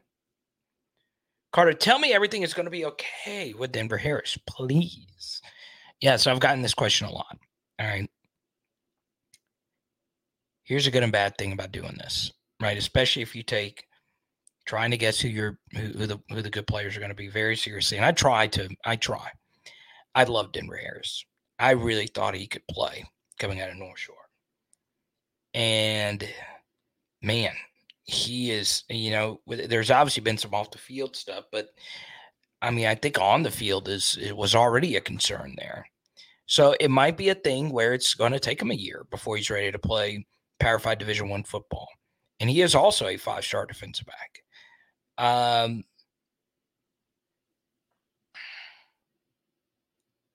So I hope everything's okay, Tommy. I really do. I think Denver has the tools to do something really great. But, for some, it just doesn't come together, right? And there's a lot of different reasons why those things can happen.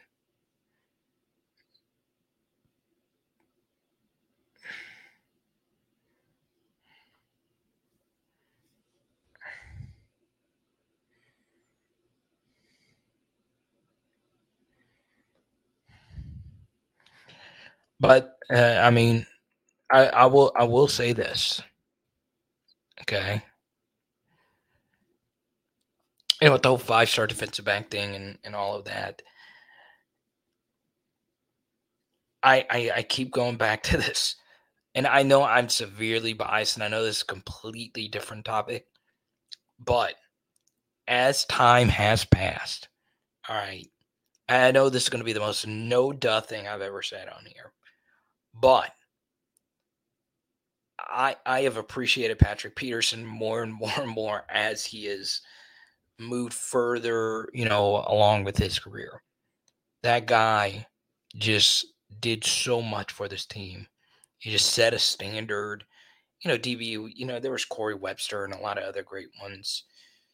But like the kind of modern era part of it was Patrick Peterson, just him being there. I loved him so freaking much. I really did. And this dude did everything the right way. Was a hard worker. And, like exceeded expectations. And the wide receivers he went up against, during this time there was just, it was murderer's row. God, I loved him. I loved him so much. I wish everyone was like him. But it's hard, man.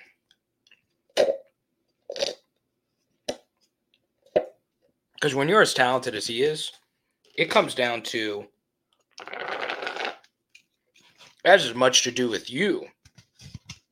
Sometimes your best competition is you,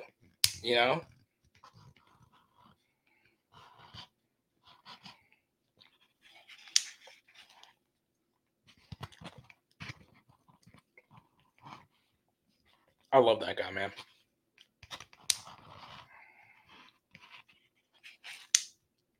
God, this ended up being really freaking good.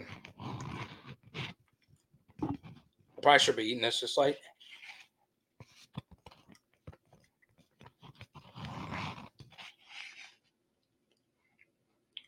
Oh, I was a cherry. The cherry with all that mixture is a lot. Jordan asked for some ASMR.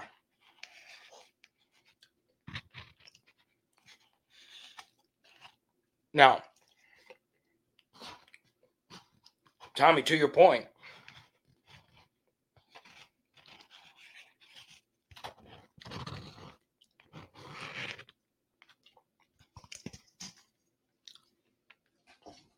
I don't have any napkins, so I'm going to do this to the end of the whole way.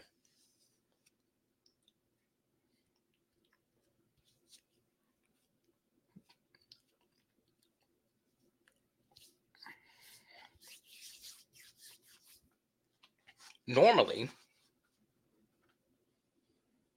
what can be said?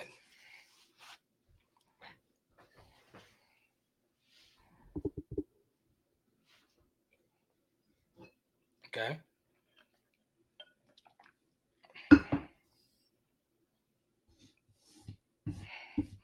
Is, well, if he's not good this year, at least he's young. At least we can give him a year to develop, and maybe he'll be ready by the next year. The issue, Tommy, is we don't have that time. We really need some other DBs. We just do. So yeah. Edward O, who promised me he was going to send me some cards to give away on this channel. I shall not ever forget that. He then says,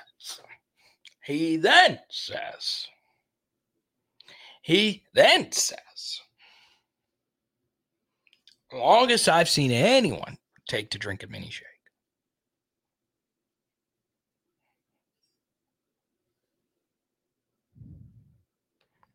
Lando, have a great night, Carter. I did have another name watching you in here. Have a good night, people. Lando, appreciate you, man. Who is the other person? The other name? Was it somebody big? Now, I do want to make an announcement here. We do have one more slot left in the PHL Patron Fantasy League. Okay. All right. And I am giving this away for the winner.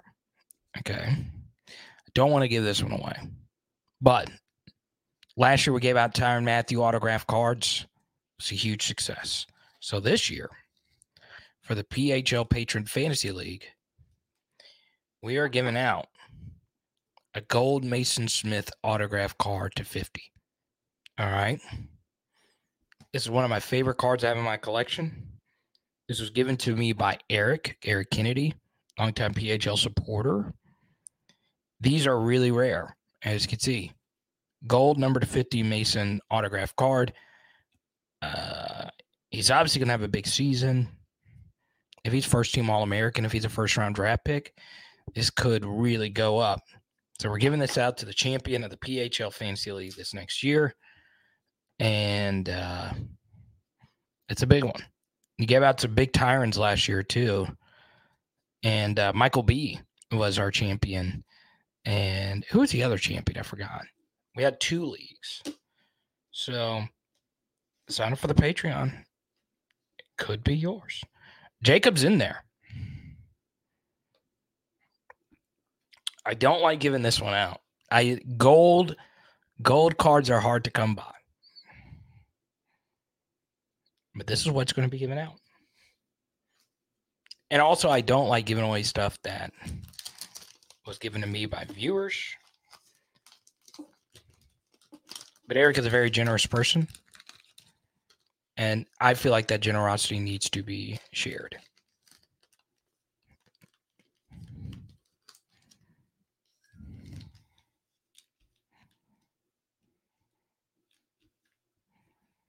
Okay.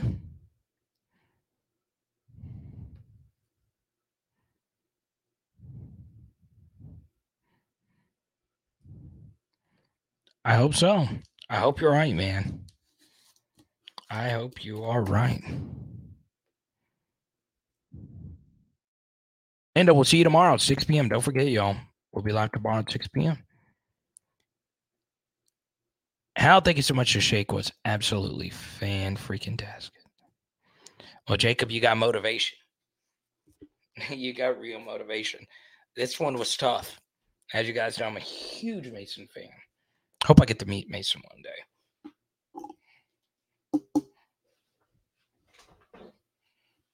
Yeah, as you can see, I showed you earlier, I bought some Mason cards this week.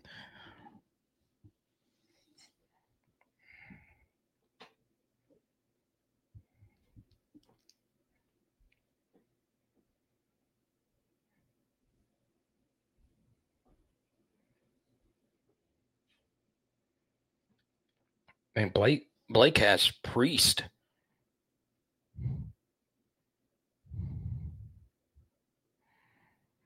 Priest getting in on this ribeye versus filet mignon conversation.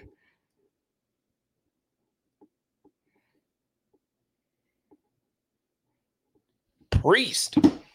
So, type R for ribeye. Type F for filet mignon. Which one is better? I should have actually made that the question. We'll do a late poll here. And Omar Spates dominated the poll tonight. Oh, Jared, come on, dude. You're better than that. Dr. Morgan and Tyler, too? And Dell? Oh, come on. Hunter? Y'all are fools.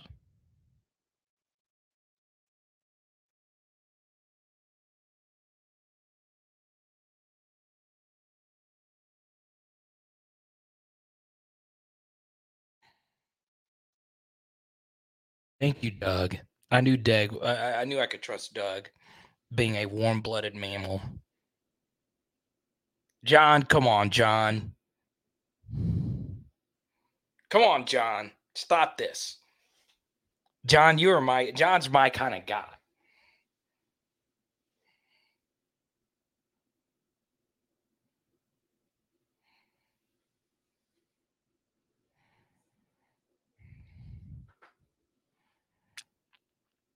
That is funny.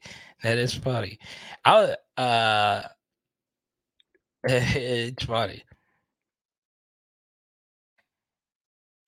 That's never really happened to me except like a few times.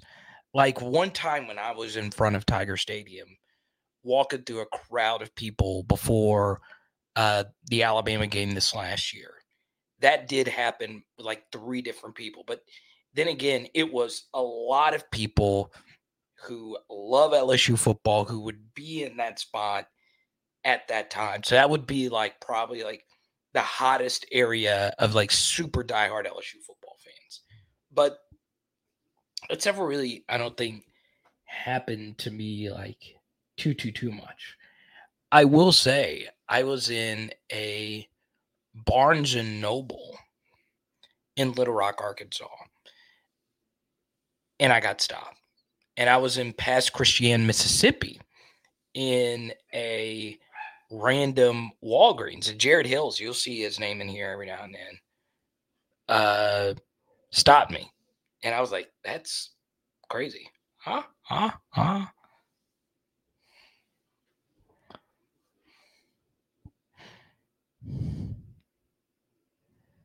There you go, Doug.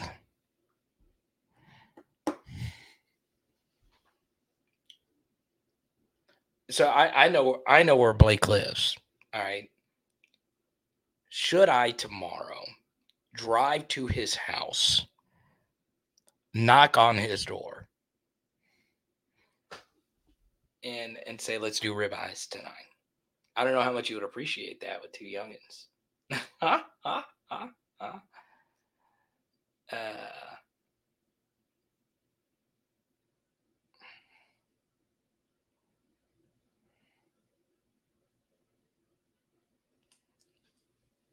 Well, Danny, you're not a Danny, you're not a pink. You like it cooked all the way?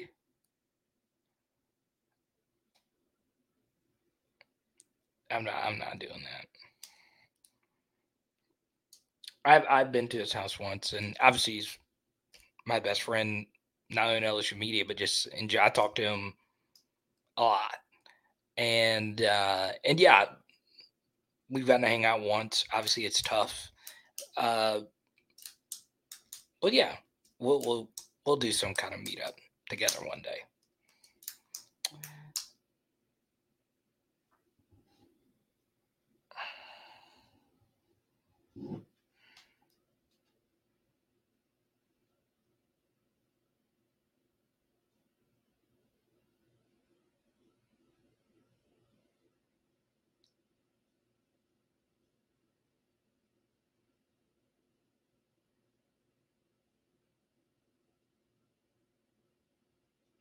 I will say it's kind of a sad day though, thinking about that. I went to one of my favorite card shops on the planet is in Albany, Louisiana, and I bought 2 of my favorite cards ever, and I had to sell one of those in Chicago because a guy offered me way too much money for it, and it was a lot. Okay, it wasn't like a life-changing amount of money, but it was crazy. And I'm sad. I still think about that card. I still do, but I think Haley would have been mad if I would have said no. It wasn't triple figures, though, but for what I bought it for and all that. So when I think about that day, I was like, God, I wish I still had it. I regret selling it every day. I do.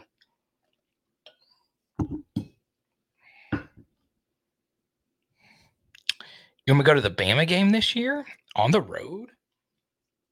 I've been to 2 Bama games. Patrick Peterson and November 5th.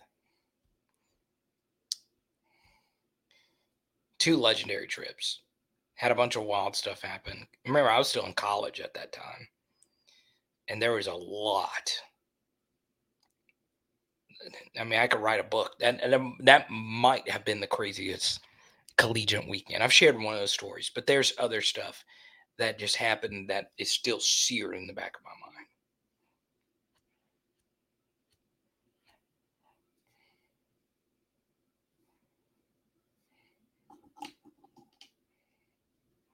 Now,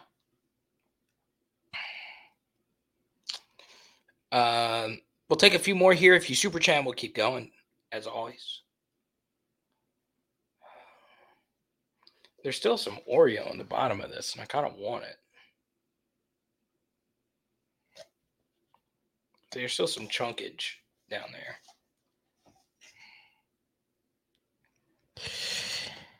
Yeah, it's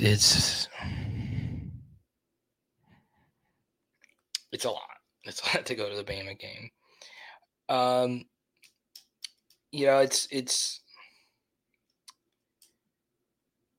It's the same issue like with a lot of these college towns. I mean, it's just so tough. It's the hotel and the rent a car and the driving and all of it.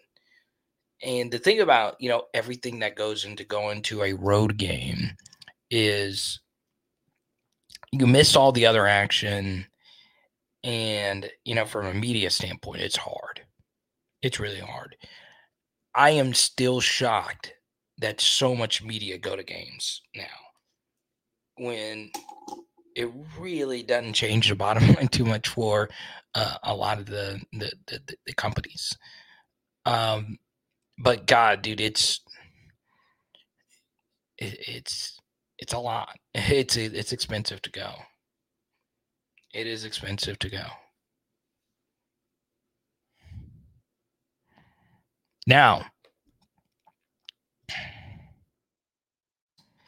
the only good thing about a nosebleed at a college football game is you could see the whole field. And that is better than like going to a game and sitting low.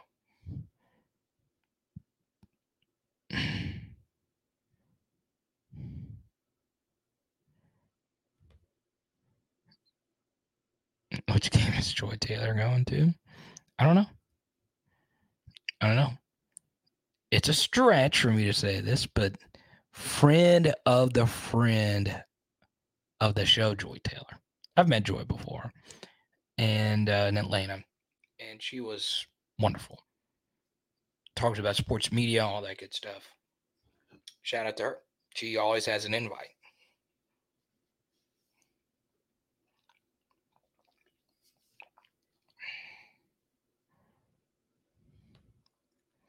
Let's go to Richard. How many points do you attribute to a turnover, and how many on home games? Obviously, turnovers are very difficult. I think your question has more to do with, I guess, the point spread. How many points does home field advantage give you? A lot. I mean, it just does, especially in Tiger Stadium.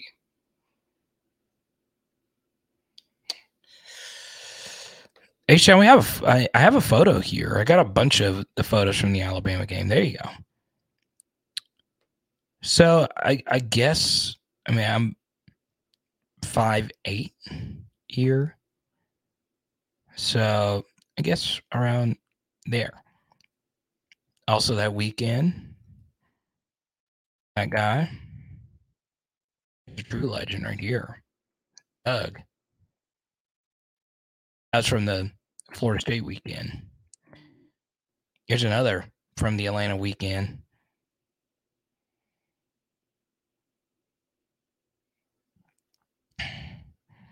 That guy is a legend.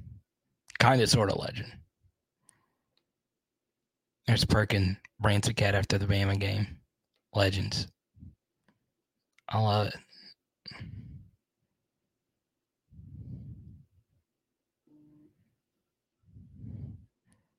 Atlanta.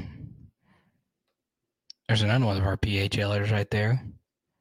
Jordan with the go.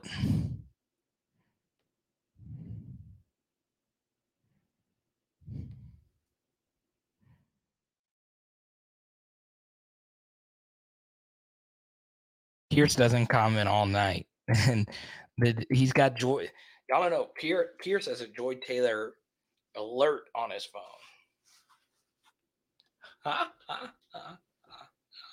But she really is awesome.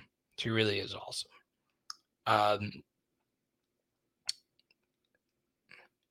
got to talk with her at the game, and then and it was awesome. Like, from someone that idolizes Colin Cowherd. That was so cool to meet her from that. Colin's autograph book is actually right over here. So there you go. PHL on the road, man. We got to get back out there.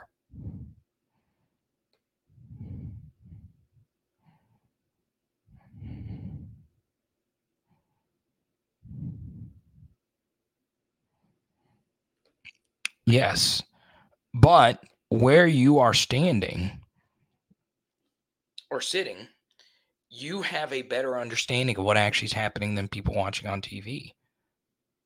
Okay? You don't know really anything unless you could see the safeties. Because the first thing the quarterback looks at when he gets under center oftentimes is where the safety's located. That helps him realize the coverage. Merrill Hodge is a GOAT. All-time talent evaluator, Merrill Hodge. He was right about Jadeveon Clowney. He was right about Johnny Manziel.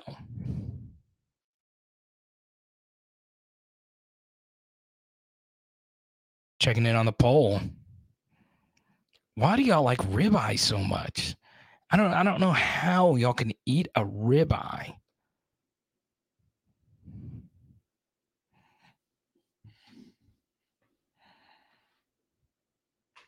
What you sent me, Danny girl? Let me see. Oh, Danny, please, come on. No, don't do that to me. I'm not gonna put this on the screen. Please, Danny. Please go throw your phone. People are gonna think like the shadiest thing, but it really is the worst thing. Like that is awful. That is awful, Danny girl. You can't do that to me. I kind of want to pull your LSU card now. You can't send that to me. You can't. You can't do that. Thank you, LA Mom.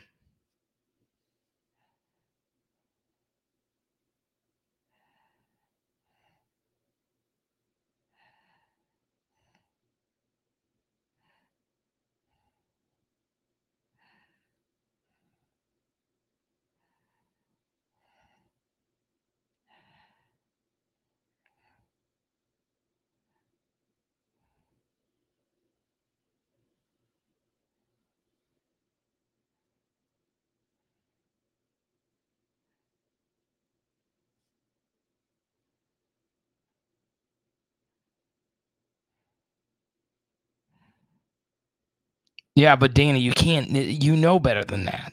Send me something that is actually worthwhile. You can't. You can't do this. I feel like calling your husband, your kids. Please. Like, what is this? What is this?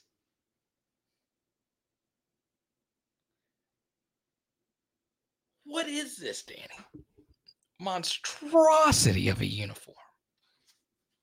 I can't. Like, I I take uniforms so seriously when it comes to LSU football.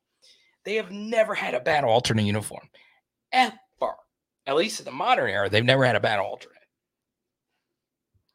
I would seriously, I promise, seriously,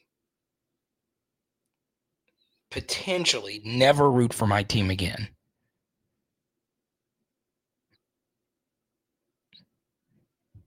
If they were to stroll out there in that.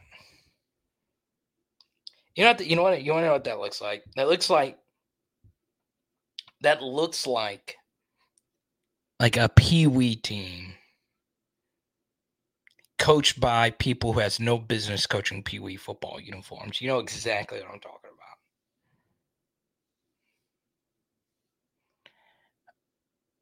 I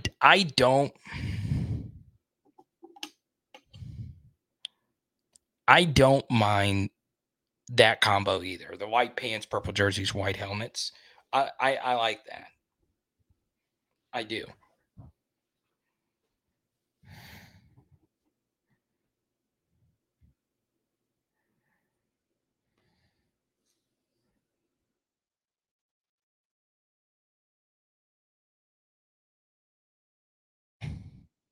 Trevor, what's up, man? Thank you, Trevor. I like the random topics where people who don't comment fly in here to correct the masses.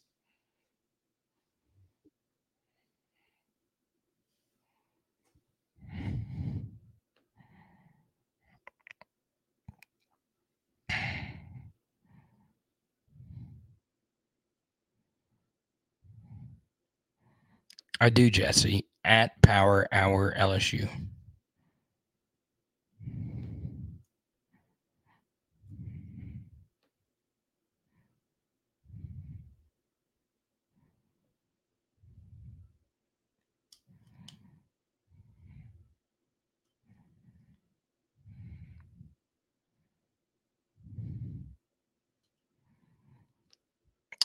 I know it's basic. White top, gold bottoms, gold helmet. Keep it simple. We have the most iconic uniform combination, arguably in the sport. When you think LSU, you think white top, gold bottom, gold helmet. There's no other team who has a uniform combination that is as synonymous with its university. Now, I won't be super biased and say we have the best uniforms in all of college football. Tulanes are great. I got to be real. Tulanes are great. There's a lot of uniforms that I love.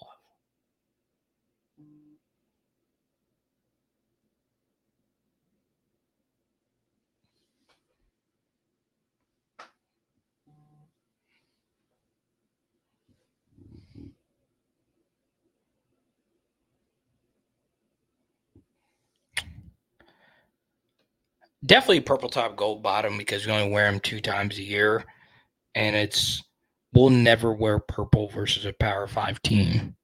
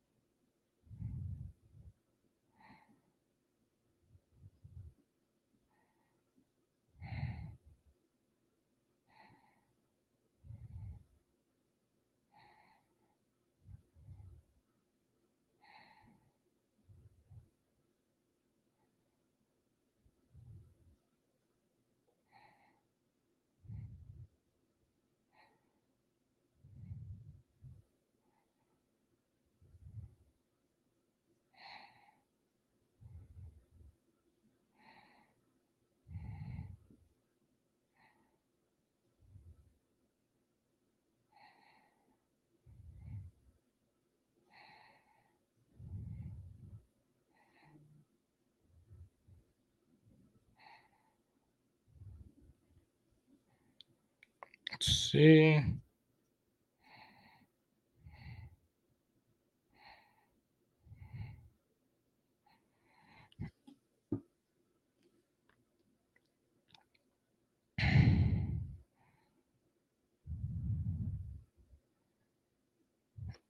There you go.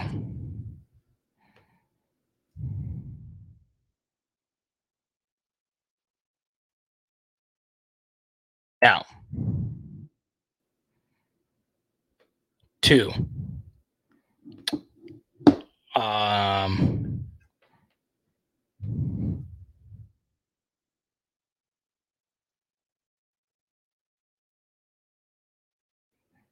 Yeah, definitely 2.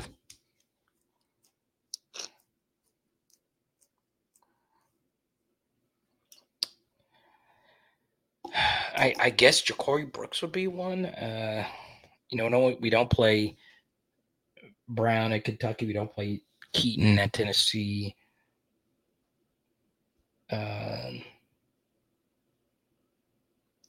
Franklin and Ole Miss will be interesting. They transfer from UTSA. I guess Luther Burden, I think he could be a little overvalued. God, who else? Ricky Pearsall in Florida's a really good player. One of Jaden's good buddies.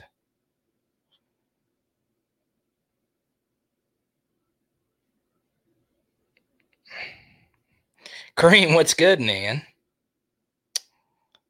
Oh, Kareem, I was gonna tell you why Omar got disrespected, but then you dropped the ribeye take. This is lunacy. Absolute lunacy.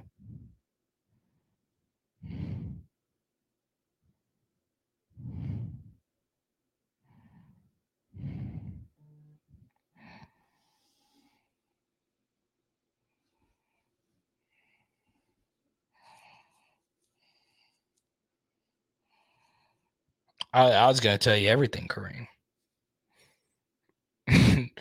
But you dropped the ribeye clears. Ribeye clears. You gave me the most bro response. The ribeye's clear, bro. That sounds like a TikTok comment. Oh, that's so funny. That is so funny. Oh my god. I am about to sign off here. But if you super chat, we'll keep going. We'll keep going. But I can't get over the ribeye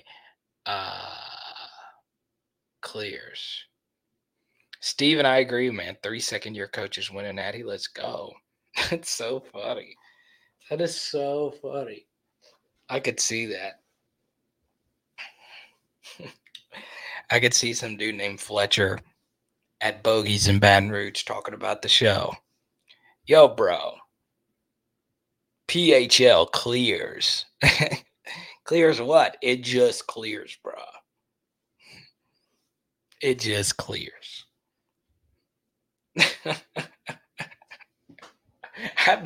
I swear I've not heard that in a while. I swear.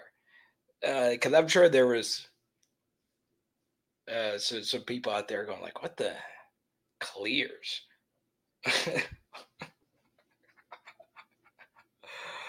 Oh, God, it's so good. Oh, man. Don't talk about that shake, Everdo, who refuses to send me cards to give out here.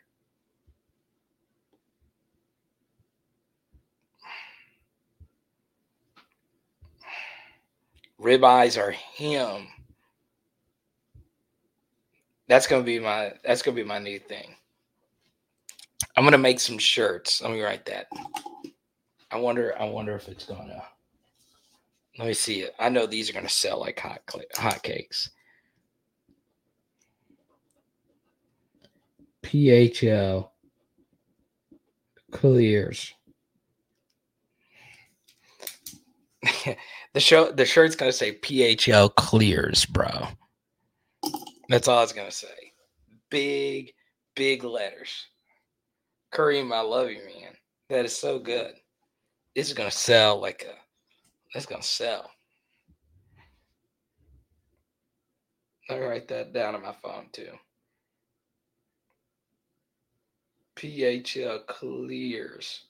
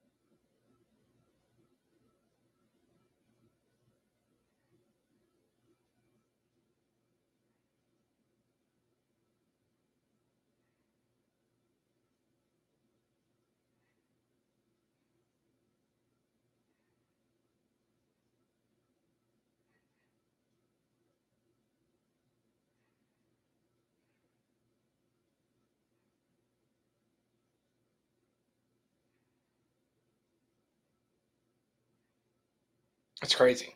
I just got an alert that former LSU golfer, I know her, Madeline Sackstrom,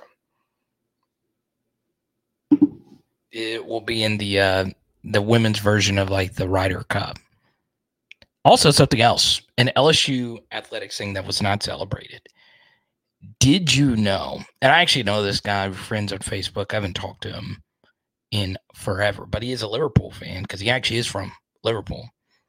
Neil Skupski won Wimbledon tennis doubles. He played tennis at LSU. This dude freaking won Wimbledon. I think he's won it like 3 times now in doubles. The more you know. So we talked about Sha'Carri Richardson.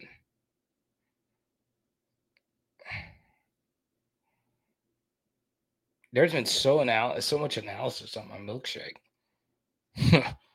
I guess you could say it brought all the boys to the yard. But I mean, there's been so many like comments about this the shake.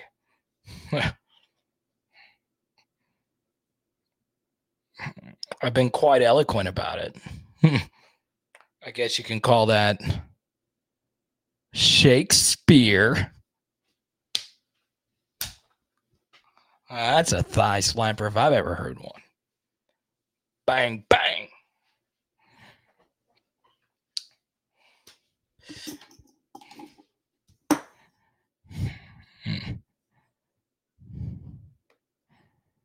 Big thanks to all our super chatters tonight. Riley, Adam, the winner of the Kenny Hilliard card. Paul was in here earlier. Paul's a busy man in Lafayette. Shout out to the 337. AP, Trey, Bobby, J Red, LJ holding it down.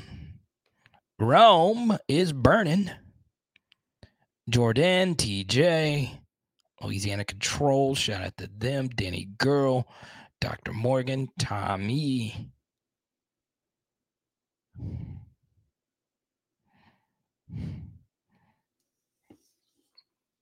Danny, I'm on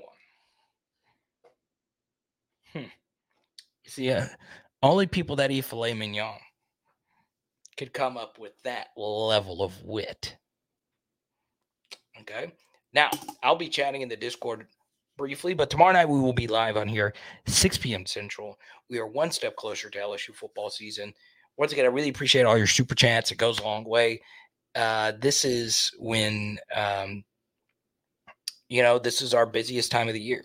So I understand there's a lot of competing LSU YouTube channels. Watch what you feel most entertained by, but I deeply appreciate each and every one of you that are a part of our growing PHL community. Okay. Now let me see. Who was the top super chatter tonight? We have a tie for first here tonight. Dr. Morgan and LJ, I appreciate it. 2 PHL diehards. Thank you so much. I really appreciate it. It is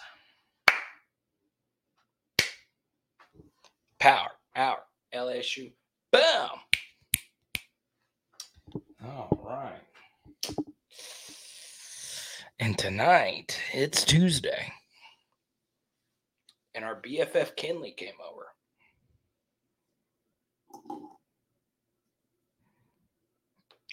Steven super chatted, so we'll hang out. Steven, it's up to you. If you want to hang out a little bit longer, we can. We can. It is up to you, Steven.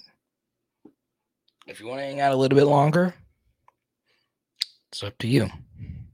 I appreciate, though, your comments. You are definitely a really good commenter.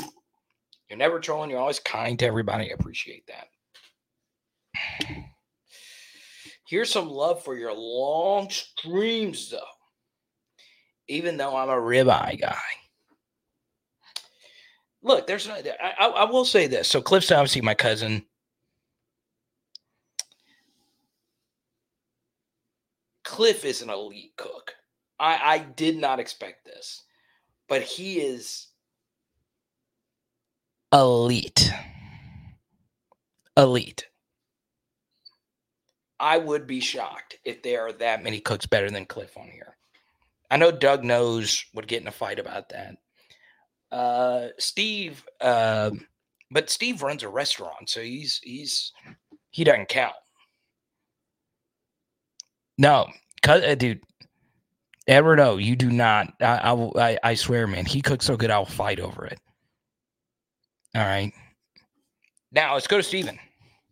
Let's talk about Lance Hurd starting in game 3. Starting by game 3. Okay. So, I always go back to, how I initially view these prospects, because that tells you a lot about how they're going to be in a true freshman setting. So much changes, even though from their high school All-American games to even at LSU, because your diet changes, so your way of life changes. So I think one underrated trait about, some of the 5 stars that have succeeded at LSU, the guys that have been also really hard workers, right? Mason went through like a big diet change when he got to LSU. Will obviously is one of the leaders on the team right when he stepped foot on campus. Harold, Emery, those guys are good because they're talented, but they're good because they worked really hard. All right. So Lance also does that. He is really well put together mentally. I've gotten to interview him. I learn a lot more in the conversations I have with these players off camera, and he is really well put together. And starting by game 3 is tough. So for me, Steven, Emory Jones had the best grade of the 3, and I thought he was the most ready straight out. Now, Will had the better year in my estimation, but I also think Emory's not playing in his best position just yet. And the benefit of having Lance start is we're able to kick Emory inside and get him to where he's going to maul people and be a real difference maker. And I think him an offensive guard would make him one of the best players on this team. Okay. He's already kind of close to that. I wouldn't put him in like the top 5. But guys, I think Emory, part of the benefit of putting Lance at right tackle is to get Emory where, God intends him to be. And when he plays guard, it's going to be, he's going to destroy people. But obviously tackle is more valuable.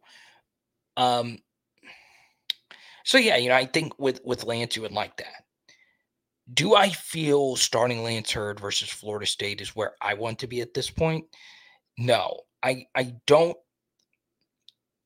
Like, Lance is obviously plenty athletic enough to play Division I football now. He is one of the most interestingly built physically players I've ever been around. He is built more like an NBA guy than a football player. If you ever stand next to him, you're like, God, I mean, this guy is crazy. So by game 3 is a lot. It's possible, yes. Obviously, injuries can change a lot by then too. But I would say no. I would say no at this point. Even though last year game 3 was Emory's first start. Now Jordan super chats. No ketchup on a hot dog.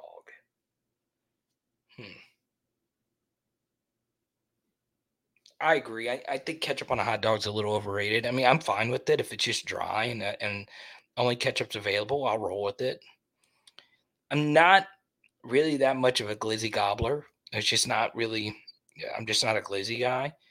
But I'll take it. I mean, glizzies are fine. But I do think, as you can see with the hot dog emoji, it has mustard on it. Relish, I can't do relish. Can't do relish.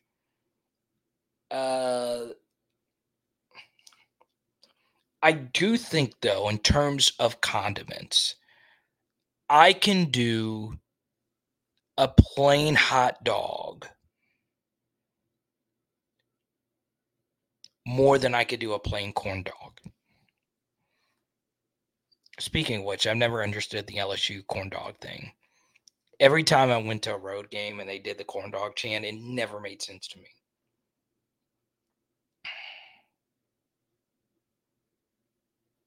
Okay.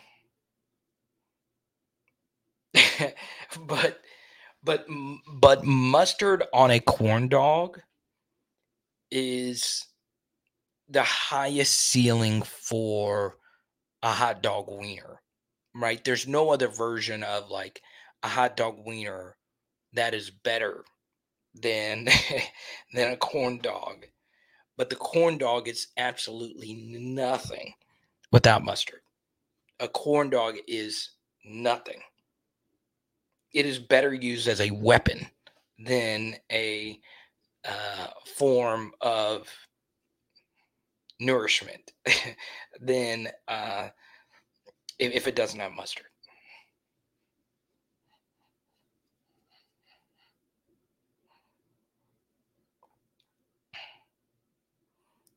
Yeah, Pierce, but that started way before the Katy Perry thing. I think. I don't know. Maybe she did start it. I don't know.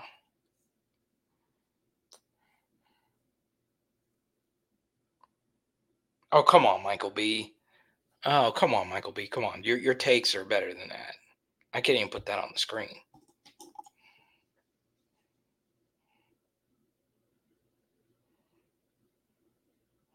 Oh, Edward O. You've destroyed me for so many takes.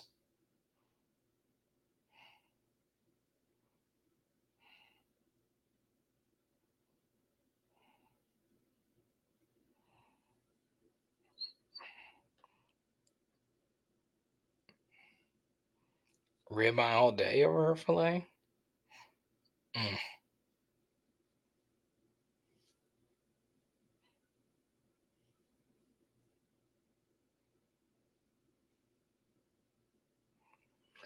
Yeah, Pierce, but I went to the Florida game in '08, and the corn dog things was like a very real thing. What year was Katy Perry on game day? I watched that segment during this off season.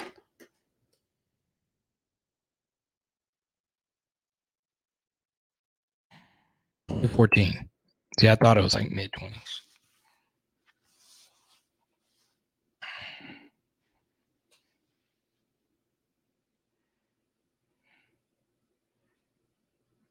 Speaking of Katy Perry, she's like the one like A-list star that is like the least A-list of the A-list, if that makes sense. Like I never hear or see anything. I know she was on AI for the longest.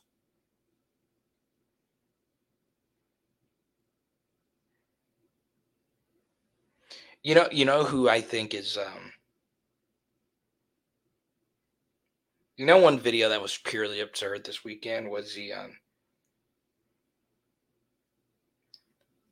my my wife showed it to me was the Katy Perry when she got mobbed at that restaurant.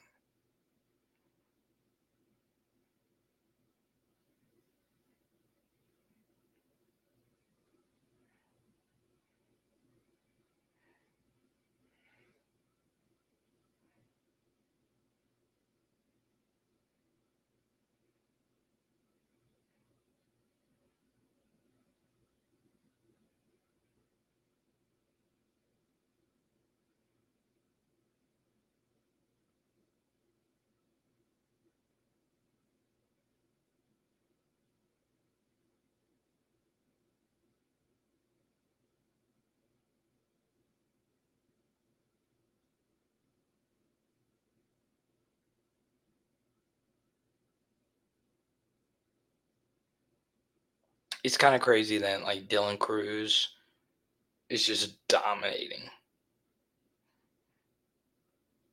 Like he's obscenely good in this minor league level.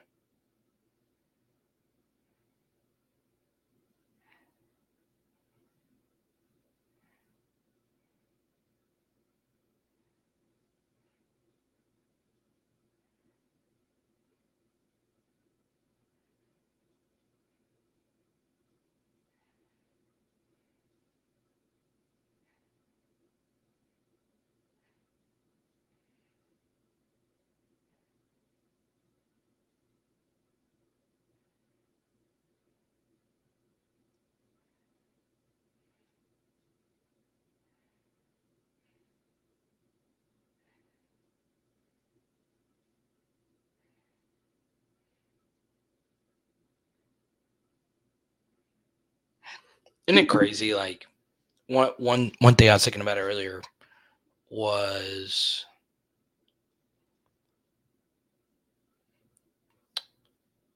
Brandon Cooks. So, he started his career at the Saints.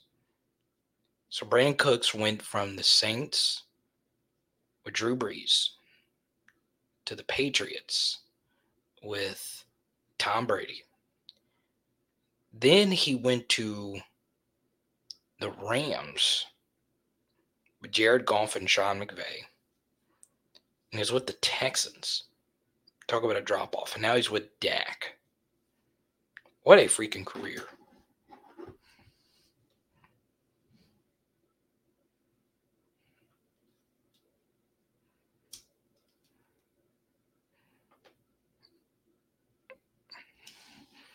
If hot dogs are the best thing at a tailgate, you are not at the right tailgate. You're just not. But this does actually... So jalapeno and garlic stuffed hot dogs wrapped in bacon?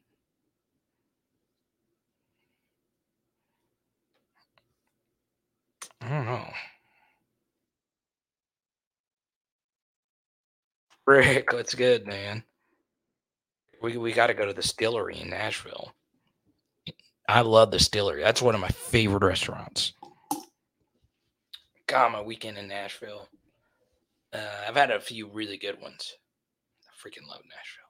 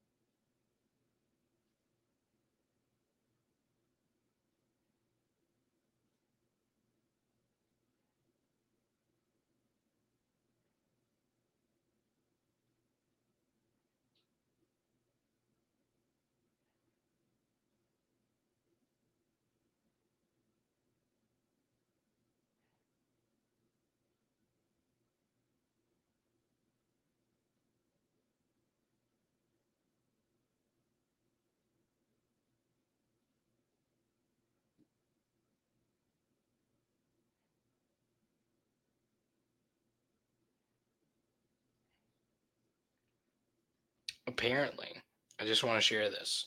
Okay. Apparently, the reviews of the Florida Gator Swamp Kings isn't good.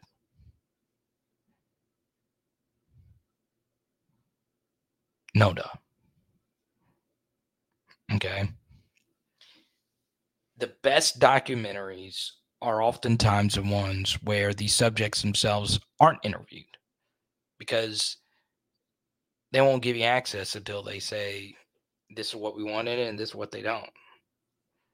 But I know a lot of you are going to watch it. I'll let you decide on yourself. I'm just saying what I've seen on social media. I've gotten a few texts about it. It's disappointing.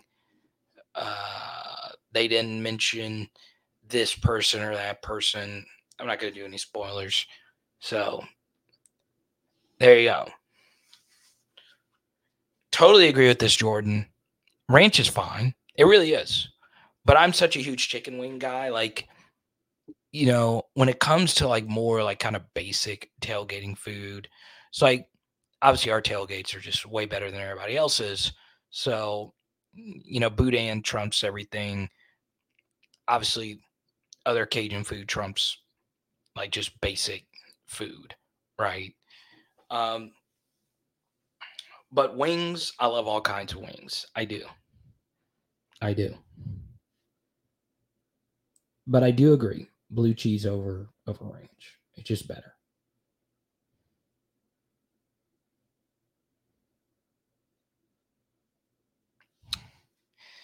Yeah, I mean, here's a problem with the Florida documentary.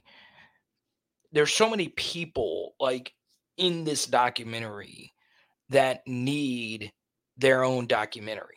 You know what I'm saying? Like, it's just a lot to all kind of factor in. And even though I said I was critical of the Manziel documentary because I would have liked to have heard from Mike Evans in it, maybe it's better he wasn't in it because all the focus was on Manziel.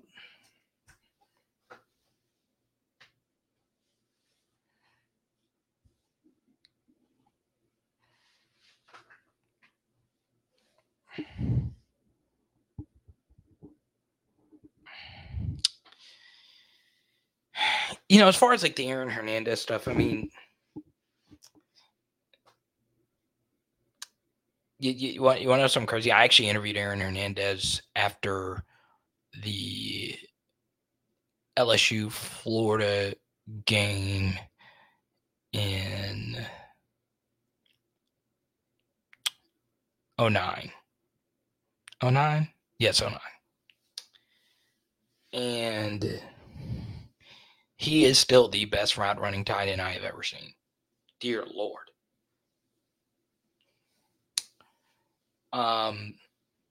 But there's already a full documentary of all like the NFL side of things.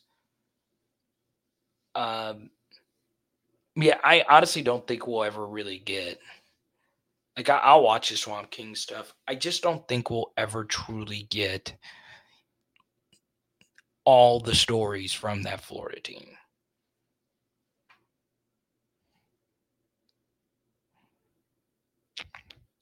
Honestly, eBay's the best place, but there's a lot of different places.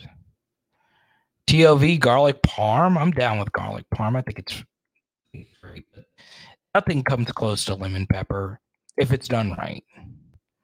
I also think, I like all forms of chicken wings, but I like the full wing. The drum flat stuff is just not my favorite.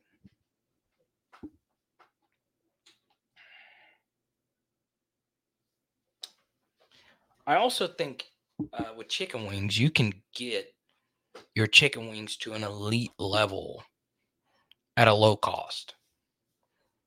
I truly do believe it. And chicken wings also produce volume.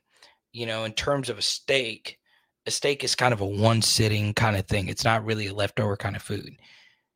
When my wife does chicken wings, we get 3 meals out of that.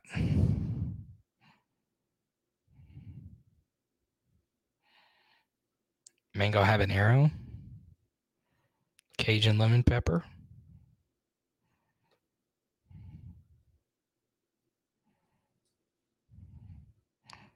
But yeah, I mean, it was a lot. It was a lot.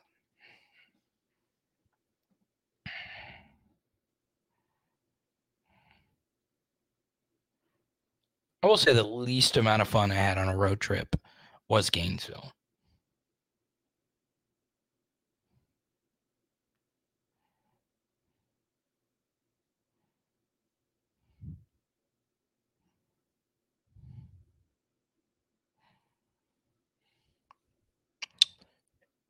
No, I don't.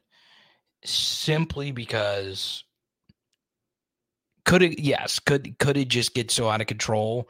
I mean, there's been so many arrests with this kind of stuff, or just whatever. There's so many just things that have happened that you could see it being bigger than the program, because things can spiral out of control and you can't do anything about it. Okay. But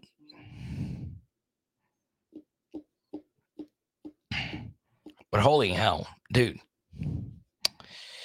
It's crazy. But I'll also say this, Pierce. The speeding in the eyes of the American public isn't viewed as badly as other arrest, right? When it should be, right? If you're traveling over a hundo in a car and you hit somebody, more than likely there's going to be serious injury or loss of life, right? It's scary. It is scary how fast some people will drive, right? And something else about that, Pierce, is that's like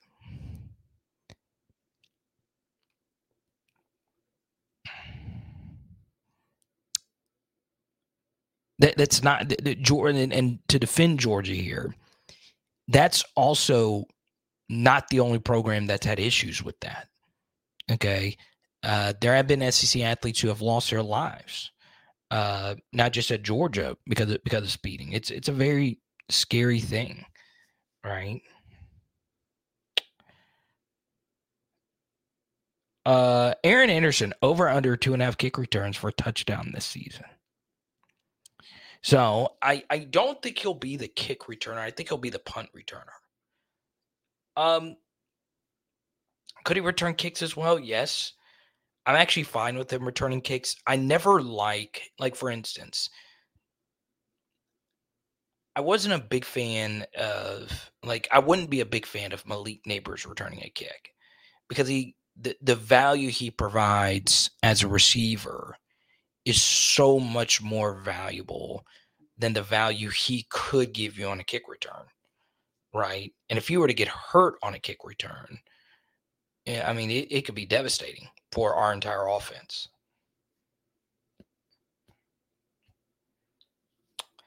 But Aaron Anderson, if he turns out to be a very valuable, wide receiver for us, I don't want him returning kicks. Punts, and I feel a little bit better because it's not as high speed of collisions.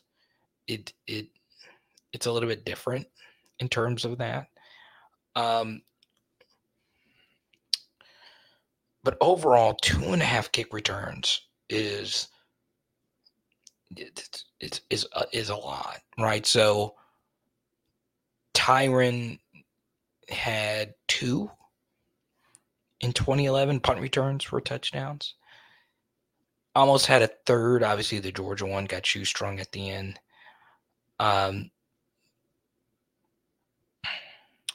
So I'll go over to put the good vibes out there.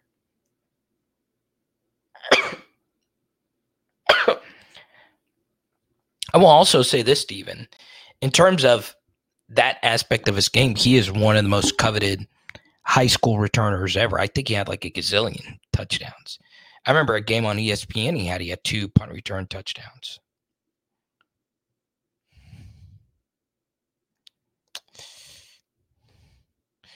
Man, I hope. I think, with Waddle, I would guess Waddle's top end speed is probably a little bit better.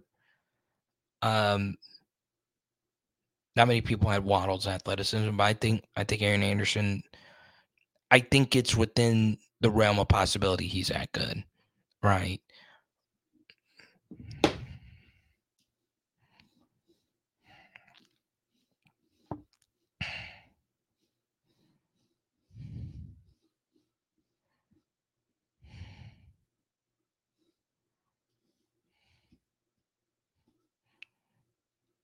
I mean, it's possible, Sibley. It really is.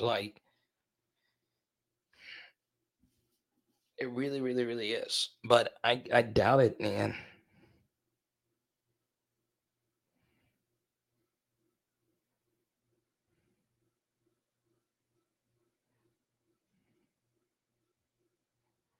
Now, I really do appreciate all the love here tonight. Really, really, really do. But we're going to sign this thing off. Big congrats to our big winner, Adam. I'll be chatting in the Discord. And don't forget, we will be live in less than 24 hours, 6 p.m. Wednesday night. We'll see you then. Hit it! LSU. Boom. And tonight, we are doing. What are we doing? Oh, yeah, tacos. And actually, Sibley, I can keep going. If y'all absolutely want to, we can keep going. But I'm going to go ahead and sign off. I will be chatting in the Discord, though. Let's go. Boom, boom, boom.